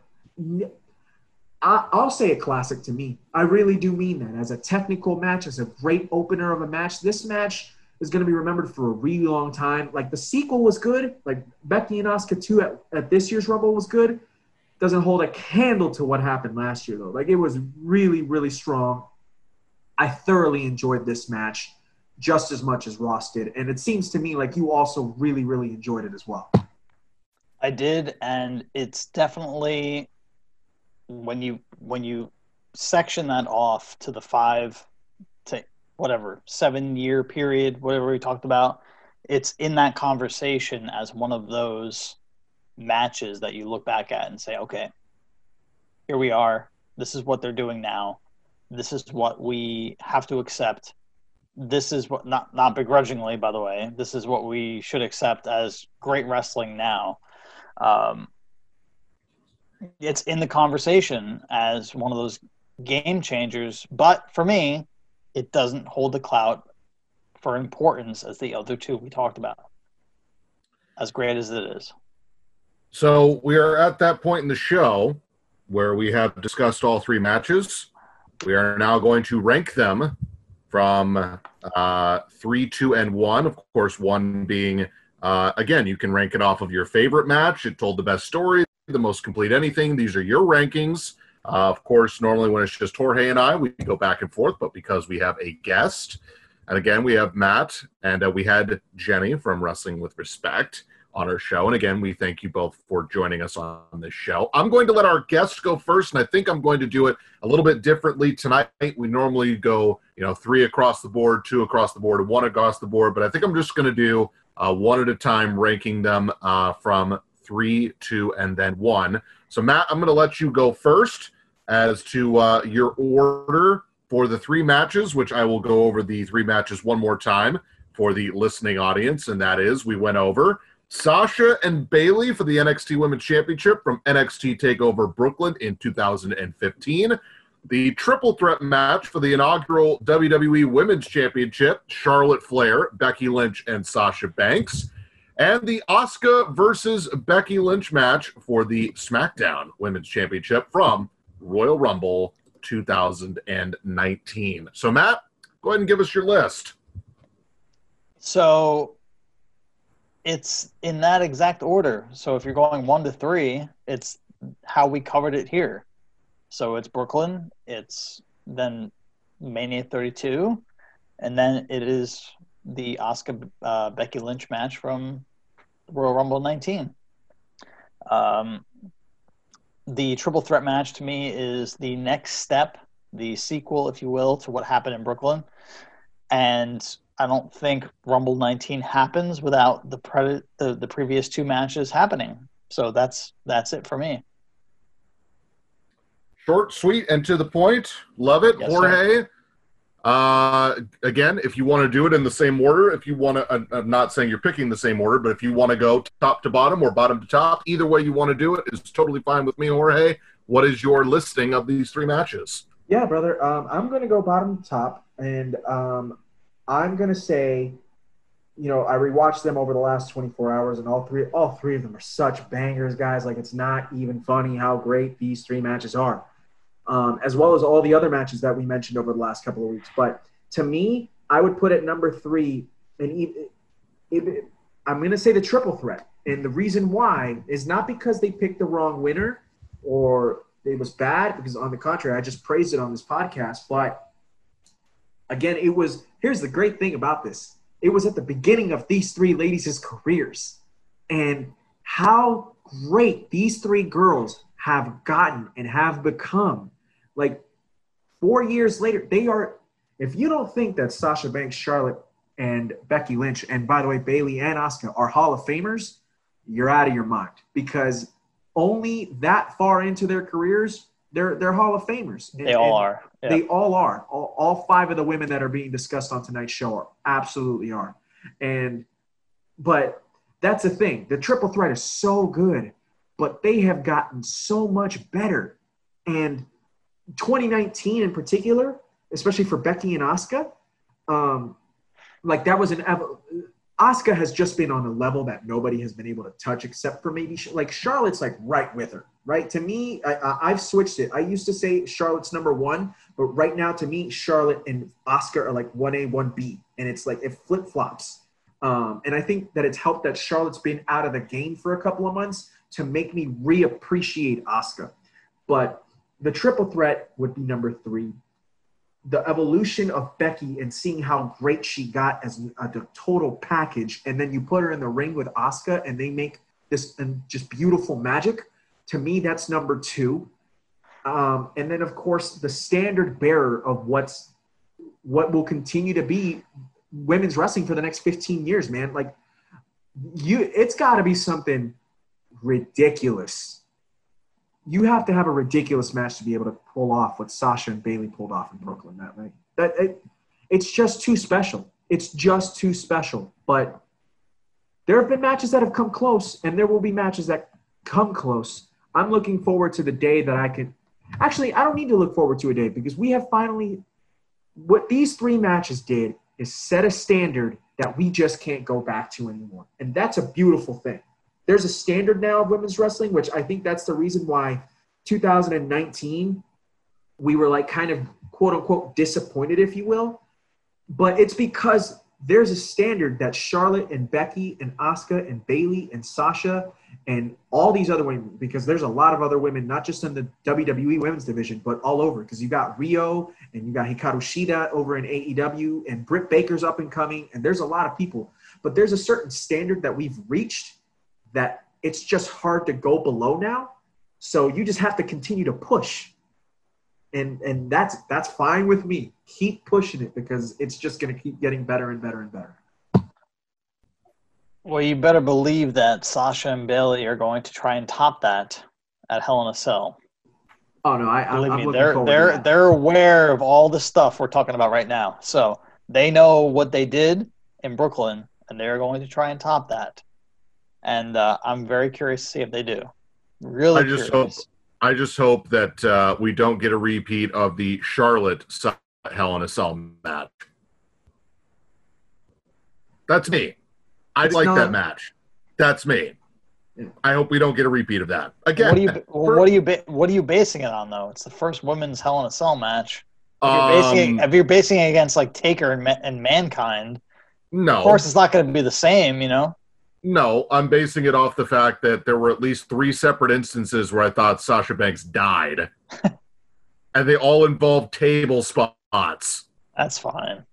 Okay. She's the best seller in the women's division by far, so it's fine. Well, she sells the shit out of everything. Crap out of everything. It's all good. So I will tell you that I am in full agreement with Jorge on this one. I've been live at all 3 events live.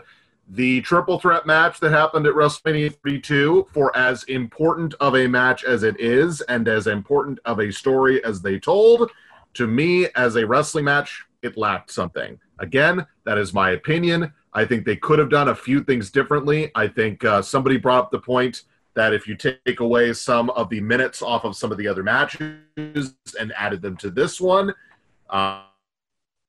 perhaps they could have told a slightly better story. But if you're making me rank these 3 matches, number 3 for me, the Royal Rumble match is a very special match to me. No doubt in my mind, it is the best women's match of 2019. It's one of the best matches entirely in 2019 for WWE.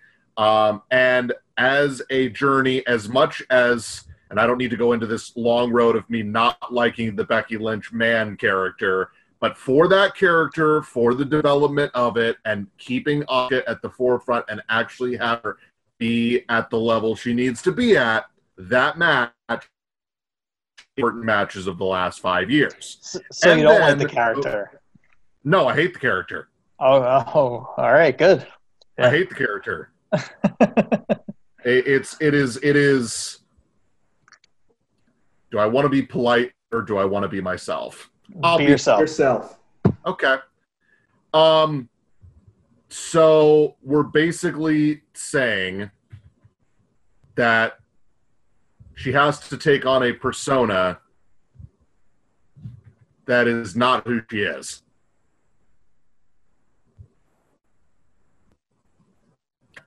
I agree with you. Yes. Okay. So I host a podcast about women's wrestling, and I agree with you. Yes. Okay.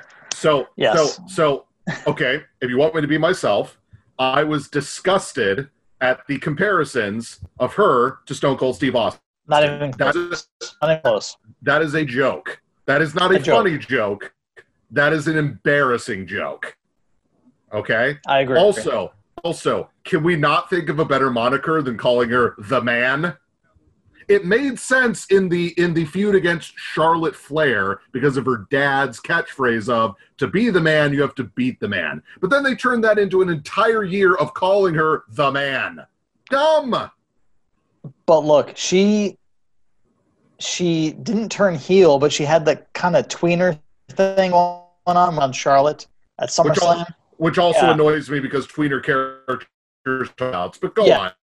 Since we're on Jackson, she got over. So, I mean, it wasn't meant to be totally.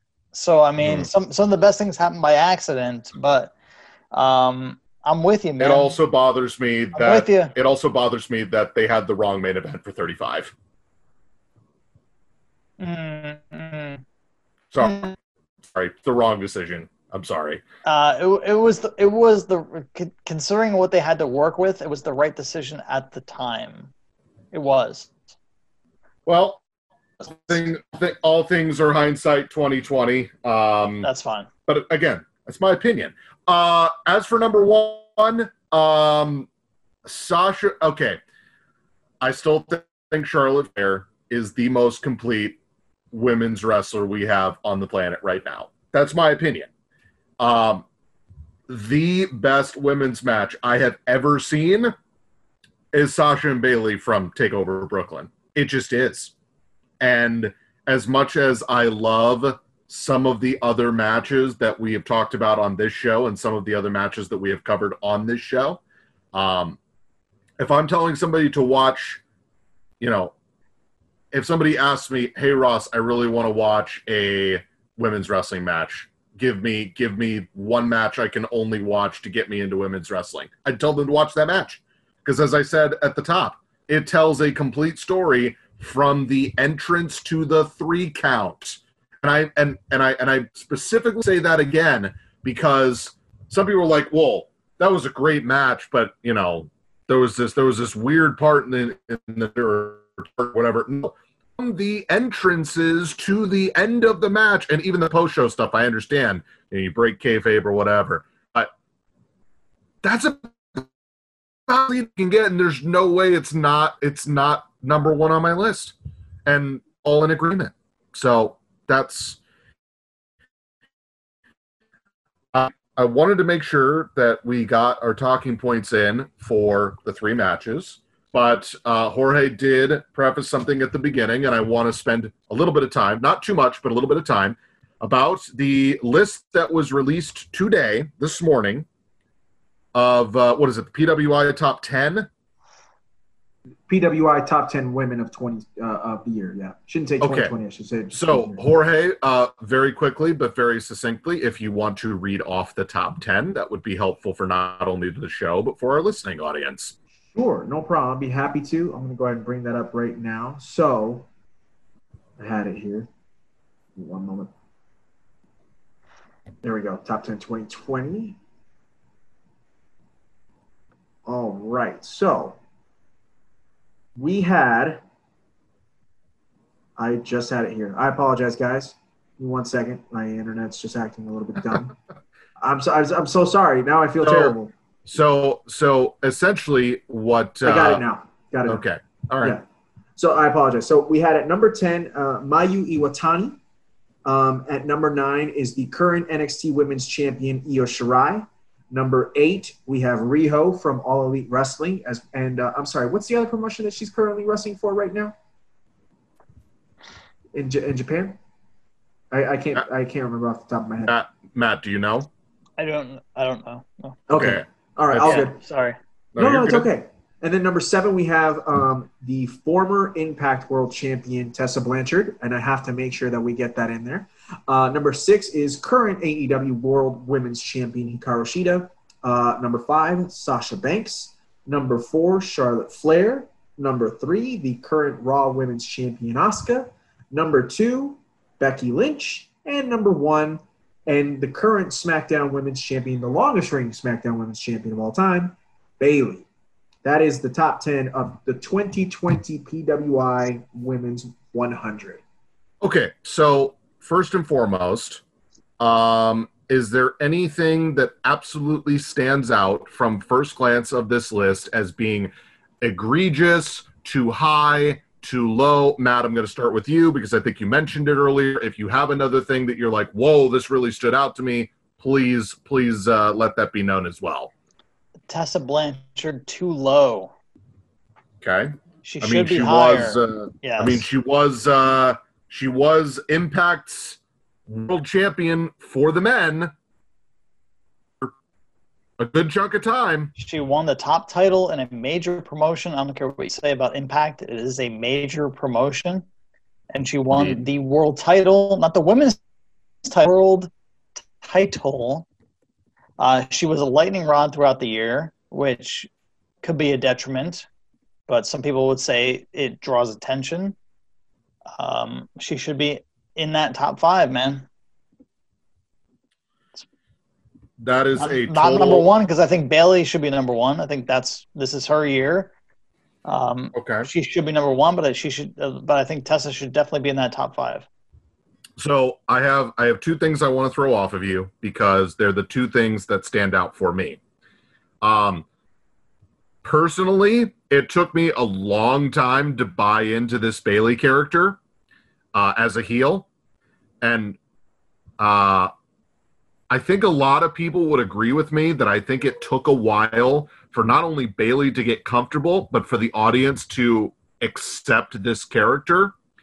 And I also do think that although I do agree that she is number 1 this year, I think because she has been a champion now for over a year now, right? She just passed that threshold recently, right? Yep. So now I get it. If there was a guy in one of the main promotions that held a title for a year, he would be at the top 2. But I feel like that kind of, or is this a product of, is this a down year for women's wrestling? Is this just a big year for Bayley? Like, what are your thoughts on, is Bayley just a shoo-in because she's been the champion? Has she really shown you something? Has she really grown? Like, I feel like her being the champion is like 95% the reason she's number 1. Am I wrong? I think there's a sect of the community who would say that she is on top because we have Charlotte going for elective surgery, and we have Becky on maternity leave. But I think that she would still have the title regardless. I think that I can confidently say that she would still have the title. But I don't want to think it's because of an absence of other individuals. Okay. I think that she has, as Jenny said before, she has fully embraced this character and worked it to a point where people genuinely don't like her. I would say, as fans, I think that they don't like her. They want to like her. I think they remember what she was, and they're disgusted by it. But at the same time, she's had a meaningful title reign, and I'm a huge proponent of meaningful title reigns, not useless title reigns, just for the sake of a number. So I think that this Bayley, whatever you want to, whatever the circumstances, I think she would be number 1 for me no matter what. So I think that is, for me, the only logical choice. And I just have one more name, and Jorge, I promise you'll come in after this. I think Hikaru Shida needs to be higher. I think once they put her in a position to be the top of that AEW women's division, which by all accounts, there is some up and coming talent, but there's a lot of experience in that division. There's a lot of people that they're trying to build all at the same time. And with Riho kind of, being the standard bearer, and then COVID happened, and now she's, in Japan, and they took the belt off of her.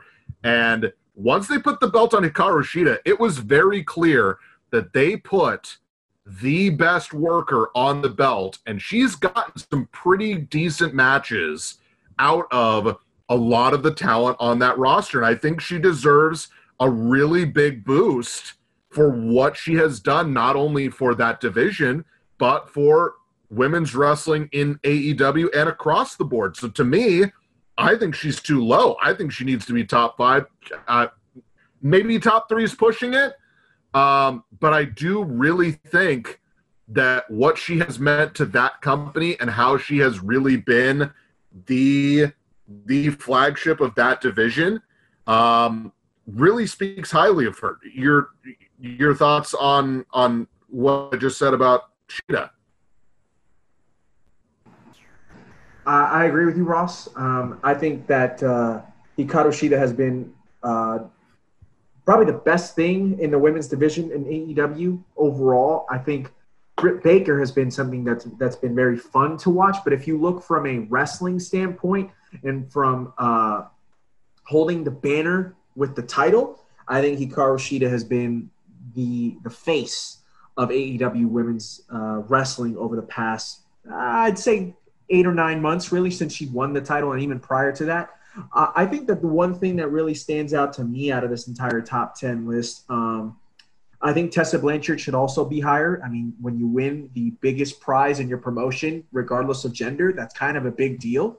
I'm also really surprised, and I guess now that I know that it's officially 2020 and not, because we look at the men's and they do the 19, or they do half and half. They do one half of the other year and the other half of the following year together.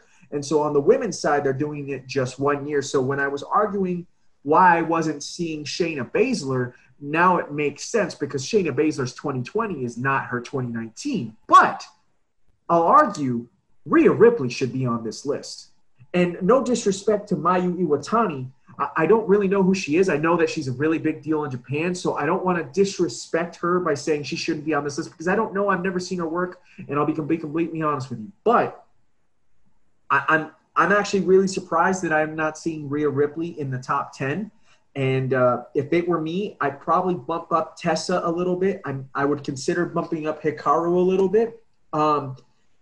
Because Charlotte's run in 2020 was shorter than most years, I don't see why you wouldn't bring down Charlotte on the list a little bit, but I think she still deserves to be top 10.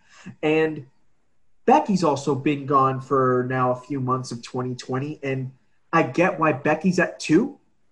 I would consider maybe bringing – I can't believe I'm saying this, but I think I'd bring down Becky a little bit. So if I had to rearrange the order, I'd keep Bayley at number 1, because I think Bayley has been the overall best women's competitor of 2020 this year. I would put Asuka at number 2, and then I'd go ahead and put I'd probably put Tessa at 3, followed by Hikaru.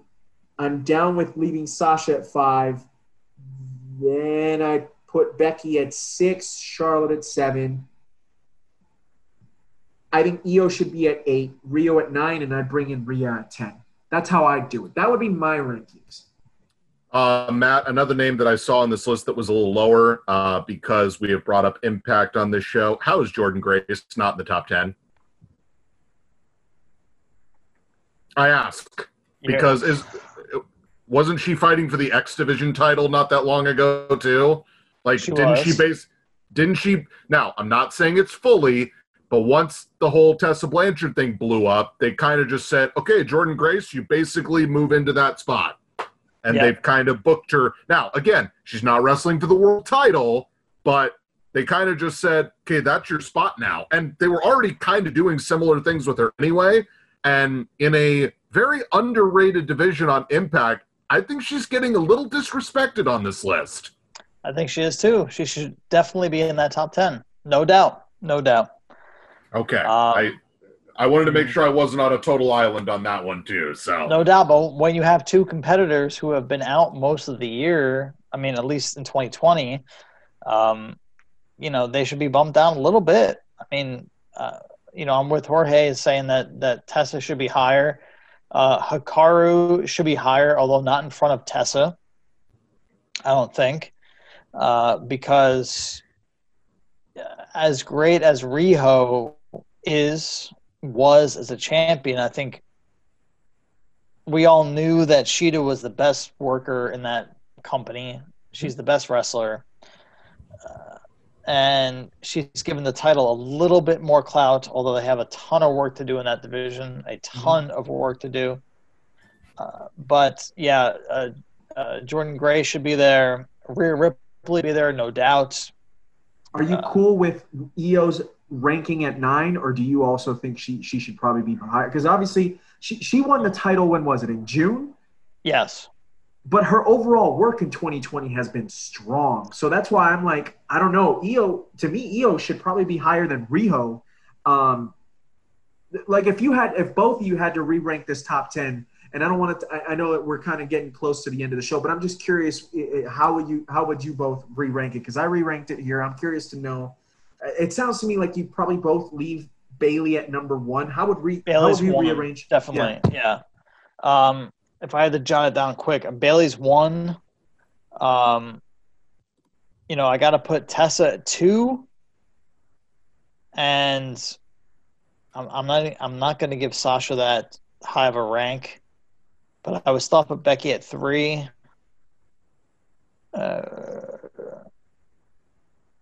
Maybe. Sorry for the pause here, but I'm actually thinking about this. No worries, man. I put you on the spot. I apologize. No, it's fine. It's fine. I should have had this before. I could see honestly, I could see Rhea as high as 4. Not gonna lie, because as far as what Sasha did, I could have Sasha at 5. I could have Io at 5. I could play around with this list a lot. But I think Charlotte and Becky should be pegged down a little bit. Still in the top 10, but pegged down a little bit. Yeah. Ross, what about you? How would you rearrange either your top 10? Jordan Grace definitely in the top 10. All right, so I will say Bayley is 1. Hold on, sorry. That was weird. I got music in my ears. I apologize. I have Bayley at 1. I will agree that Tessa Blanchard needs to be number 2. I wholeheartedly agree. I would say Asuka is 3. I would put Hikaru Shida at 4. That's Asuka, me. Yeah. That's me. About Asuka completely. She's and then all day. And then some kind of combination of I would probably have Charlotte and Becky outside of the top 5 for the year. Again, that's me. I think Rhea Ripley and Jordan Grace probably round out the top 10. I think Riho is right in the middle of that mix, somewhere between 5 and 8. Io Shirai is definitely in that mix between 5 and 8. Sasha Banks is probably rounding out that group between 5 and 8. So, and if that's not 10, then I apologize, but I think that's 10. So that's probably what I would do. Last question before we go, because it's been an absolute pleasure having Matt and Jenny on from Wrestling with Respect, talking some of the best women's matches that we've had in the last 5 to 10 years, especially on the WWE side. Tessa Blanchard going to WWE? She going to AEW? She gonna hang out in Mexico with Daga? Like, what's your thoughts? Man, I honestly don't have a good answer to that. I wish I did, but she writes her own story, man. Like, I have to give her props for that. She kind of controls everything that she does. So I think that she knows that there are a lot of promotions hot for her right now. And I think she's going to dictate the terms of everything that happens eventually. I think that AEW had a huge opportunity. I said this on our last episode of Wrestling Respect. I think it was our last episode. They have a good green women's division, but I think if they had signed Deonna Purrazzo, if they had made a pitch for Tessa, you have a start of something really good there. I think they missed the boat on it. I don't see her going to AEW. If I'm Vince McMahon or if I'm Triple H, I'm giving her a blank check and saying, whatever you want, you got it. This is Mr. Paul Heyman right over here. Let's see what we have. Let's see what we can do. All right. I think that it's there. At the end of the day, I'm going to say she comes to WWE one way or another, whether it's NXT or the main roster. Hoping for NXT, but probably main roster. So I think there are positives and negatives to both. Of course. I think if she goes to AEW, she is immediately the star. She immediately gives even more credibility to a roster that still needs to have some building blocks. There's already some people that she can have really good matches with, and she can slowly just take that division and make it hers. But who does she work with in that division, though? After you get past the Sheeta and all that stuff, who is she having long-term programs with? You don't know right now. You put her in the ring with Baker. You put her in the ring with Chris Statlander, like green people. I get it. No? Yeah. No, but okay, let's put it this way. If she goes to AEW, she is taking on the challenge of saying, this is my division, I'm putting it on my back, and I'm getting these people over. That's a challenge she might take on. However, if she does go to WWE, which I agree that I think she's going to WWE, how long do you wait until she wrestles Charlotte? Because I'm telling you right now, if she signs with WWE, she's going to the main roster. I think she's pulling an AJ Styles, and she's going right to the main roster. There's no NXT for her. I know that's going to upset people that love NXT, and I'm not saying I don't like NXT, but I'm saying if you get Tessa Blanchard, you put her on the main roster, and you just have her go through like a cyclone. So to me, you put her on the main roster, and you wait, and you build, and it's off in the distance of there's Charlotte, and there's Tessa. And you wait and you build, and then eventually you do it. Because I think the temptation is they're going to do it too soon. I agree with you, but she has an endless supply of people she can work with in that company.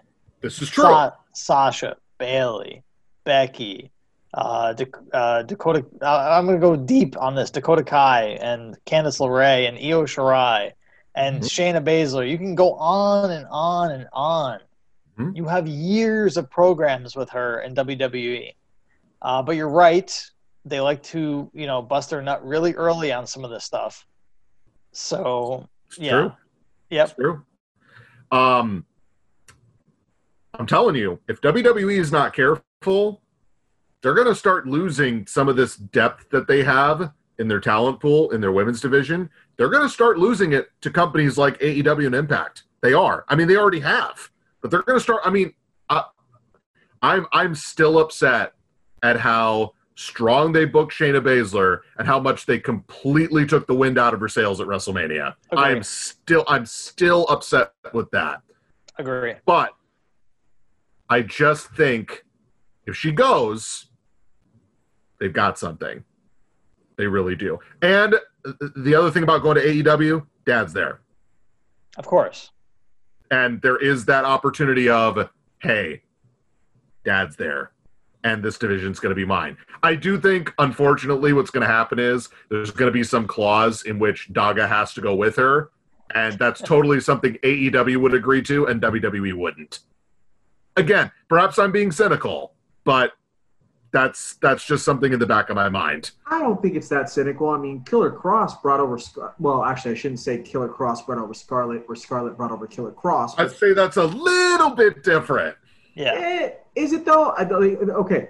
To me, Tessa Blanchard has more pull to dictate stuff than Killer Cross. And that's not disrespectful to Killer Cross. I think that's just a fact. Let me throw this at you real quick, too. And speaking of AEW, is that some of Tessa's best matches are intergender matches, which she's had with other men, whether it's Brian Cage or see some of the stuff she's had on Sami Callihan and her tore the house down. Yeah. And I said this a few weeks back, maybe a few months back. I said, if Cody has a TNT Open Challenge for that title, I would not be surprised if Tessa comes out and they have an intergender match on Dynamite.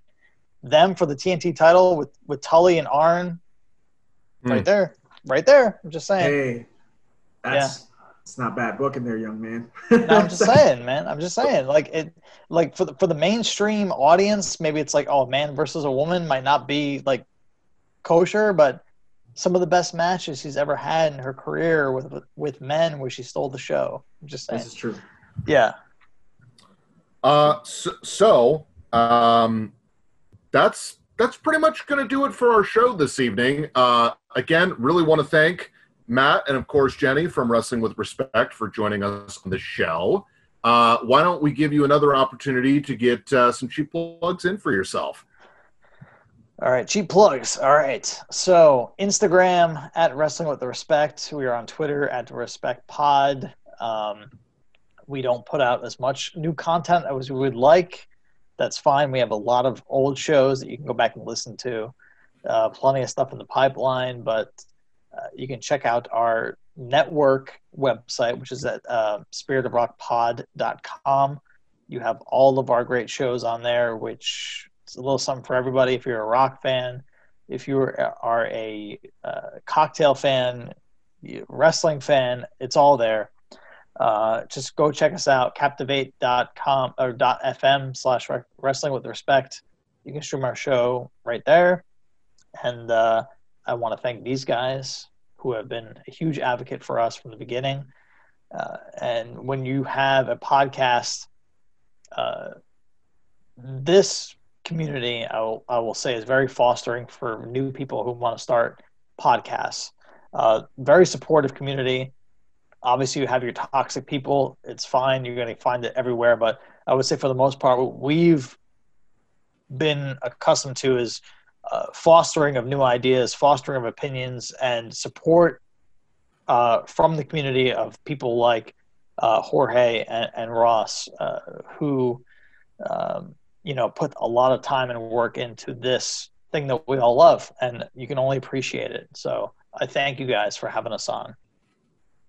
We thank you for the kind words. Again, Jorge talks you guys up all the time, and of course, I've frequented your content as well.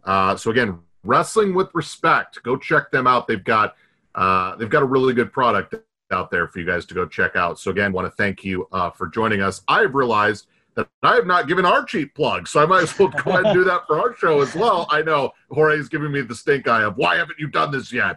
So this show, the Double Turn Podcast. Of course, we talk wrestling. We do talk a lot of other things because we have a lot of different interests, but we talk wrestling on the show. So it's the Double Turn Podcast, which you can find on all of our different platforms, including Spotify, Apple Podcasts, Google Podcasts, Stitcher, Breaker, Radio Public, Pocket Cast, CastBox, and the Anchor app. You can also find us on our Instagram pages, the Double Turn Podcast. Jorge is slaying the game with his daily, weekly, monthly content. We, of course, like comments, questions, ideas. We love it. We do lots of different things on this show. We look at the present content, the past content, and future ideas in the wrestling community. You can check us out on our Instagram pages. He is the one and only J-Man19. I am Ross the Real Boss 85. You can also check me out, Boss Ross TDT. When I decide to live tweet for pay-per-views, all three of you that pay attention, I love you guys, but that is where you can find me on Twitter. You can hit us up anywhere. Ideas, comments, questions, anything at all. We've even put out polls to see what you guys want us to talk about on this show, because we've got lots of different ideas. Again, the Double Turn Podcast. Jorge, would you like to preview what we're doing next week's show? I would love to preview what we're doing on next week's show. Besides the fact of promoting the hell out of this episode, what we're going to go ahead and do is talk about Hell in a Cell. We're going to preview that bad boy. Got a couple of matches already on the horizon. We got what do we got? We got Jay Uso versus Roman in an I Quit match inside of Hell in a Cell. How that makes sense is beyond me. You got Drew and you got Randy inside of Hell in a Cell. You got Bayley and Sasha inside of Hell in a Cell. You've got a lot of stuff. And we're going to preview it all, and we're going to talk about it, and we're going to see whether or not it's going to be worth our while. Will we watch it? Of course we will, because we're the Double Turn Podcast, and we'll watch anything that's got good wrestling on it, unless the wrestling sucks and I won't watch it. That being said, that's all I got. And listen, cheap plug for myself, I turned 31 on Monday, bitches. So happy birthday in advance to me. That's all I got to say. He really did the Rob Van Dam one-of-a-kind thing here on video. He's the real effing show, right? Yeah, I don't need to go that route because that's exactly what Jorge just did. I'm very much looking forward to Hell in a Cell. If for nothing else, I demand that Elias is on that show because thank God he's back. I love Elias. I want to walk with Elias. By the way, his shirt on WWE.com was like $3. I almost bought one. It was hilarious. That being said, it's because it was black. I have like 75 black shirts. Could they just make something that isn't black? I'm just saying, we as wrestling fans want more variety in our shirts. That's all I ask.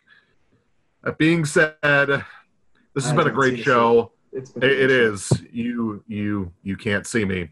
the listeners can't because I'm talking to them right now, so they really can't see me. Do. That's right. That being said, hey, before we forget, hold on. No. Seriously, hey, shout out to John Cena. Got married over the weekend. Mazel tov to John Cena. This is beautiful stuff. I hope he is happy. He did. He got married, and yes, hopefully it lasts longer than anything with Nikki Bella. That being said, this has been the Double Turn Wrestling Podcast. For the J-Man, I'm Boss Ross, and we will catch you on the flip side.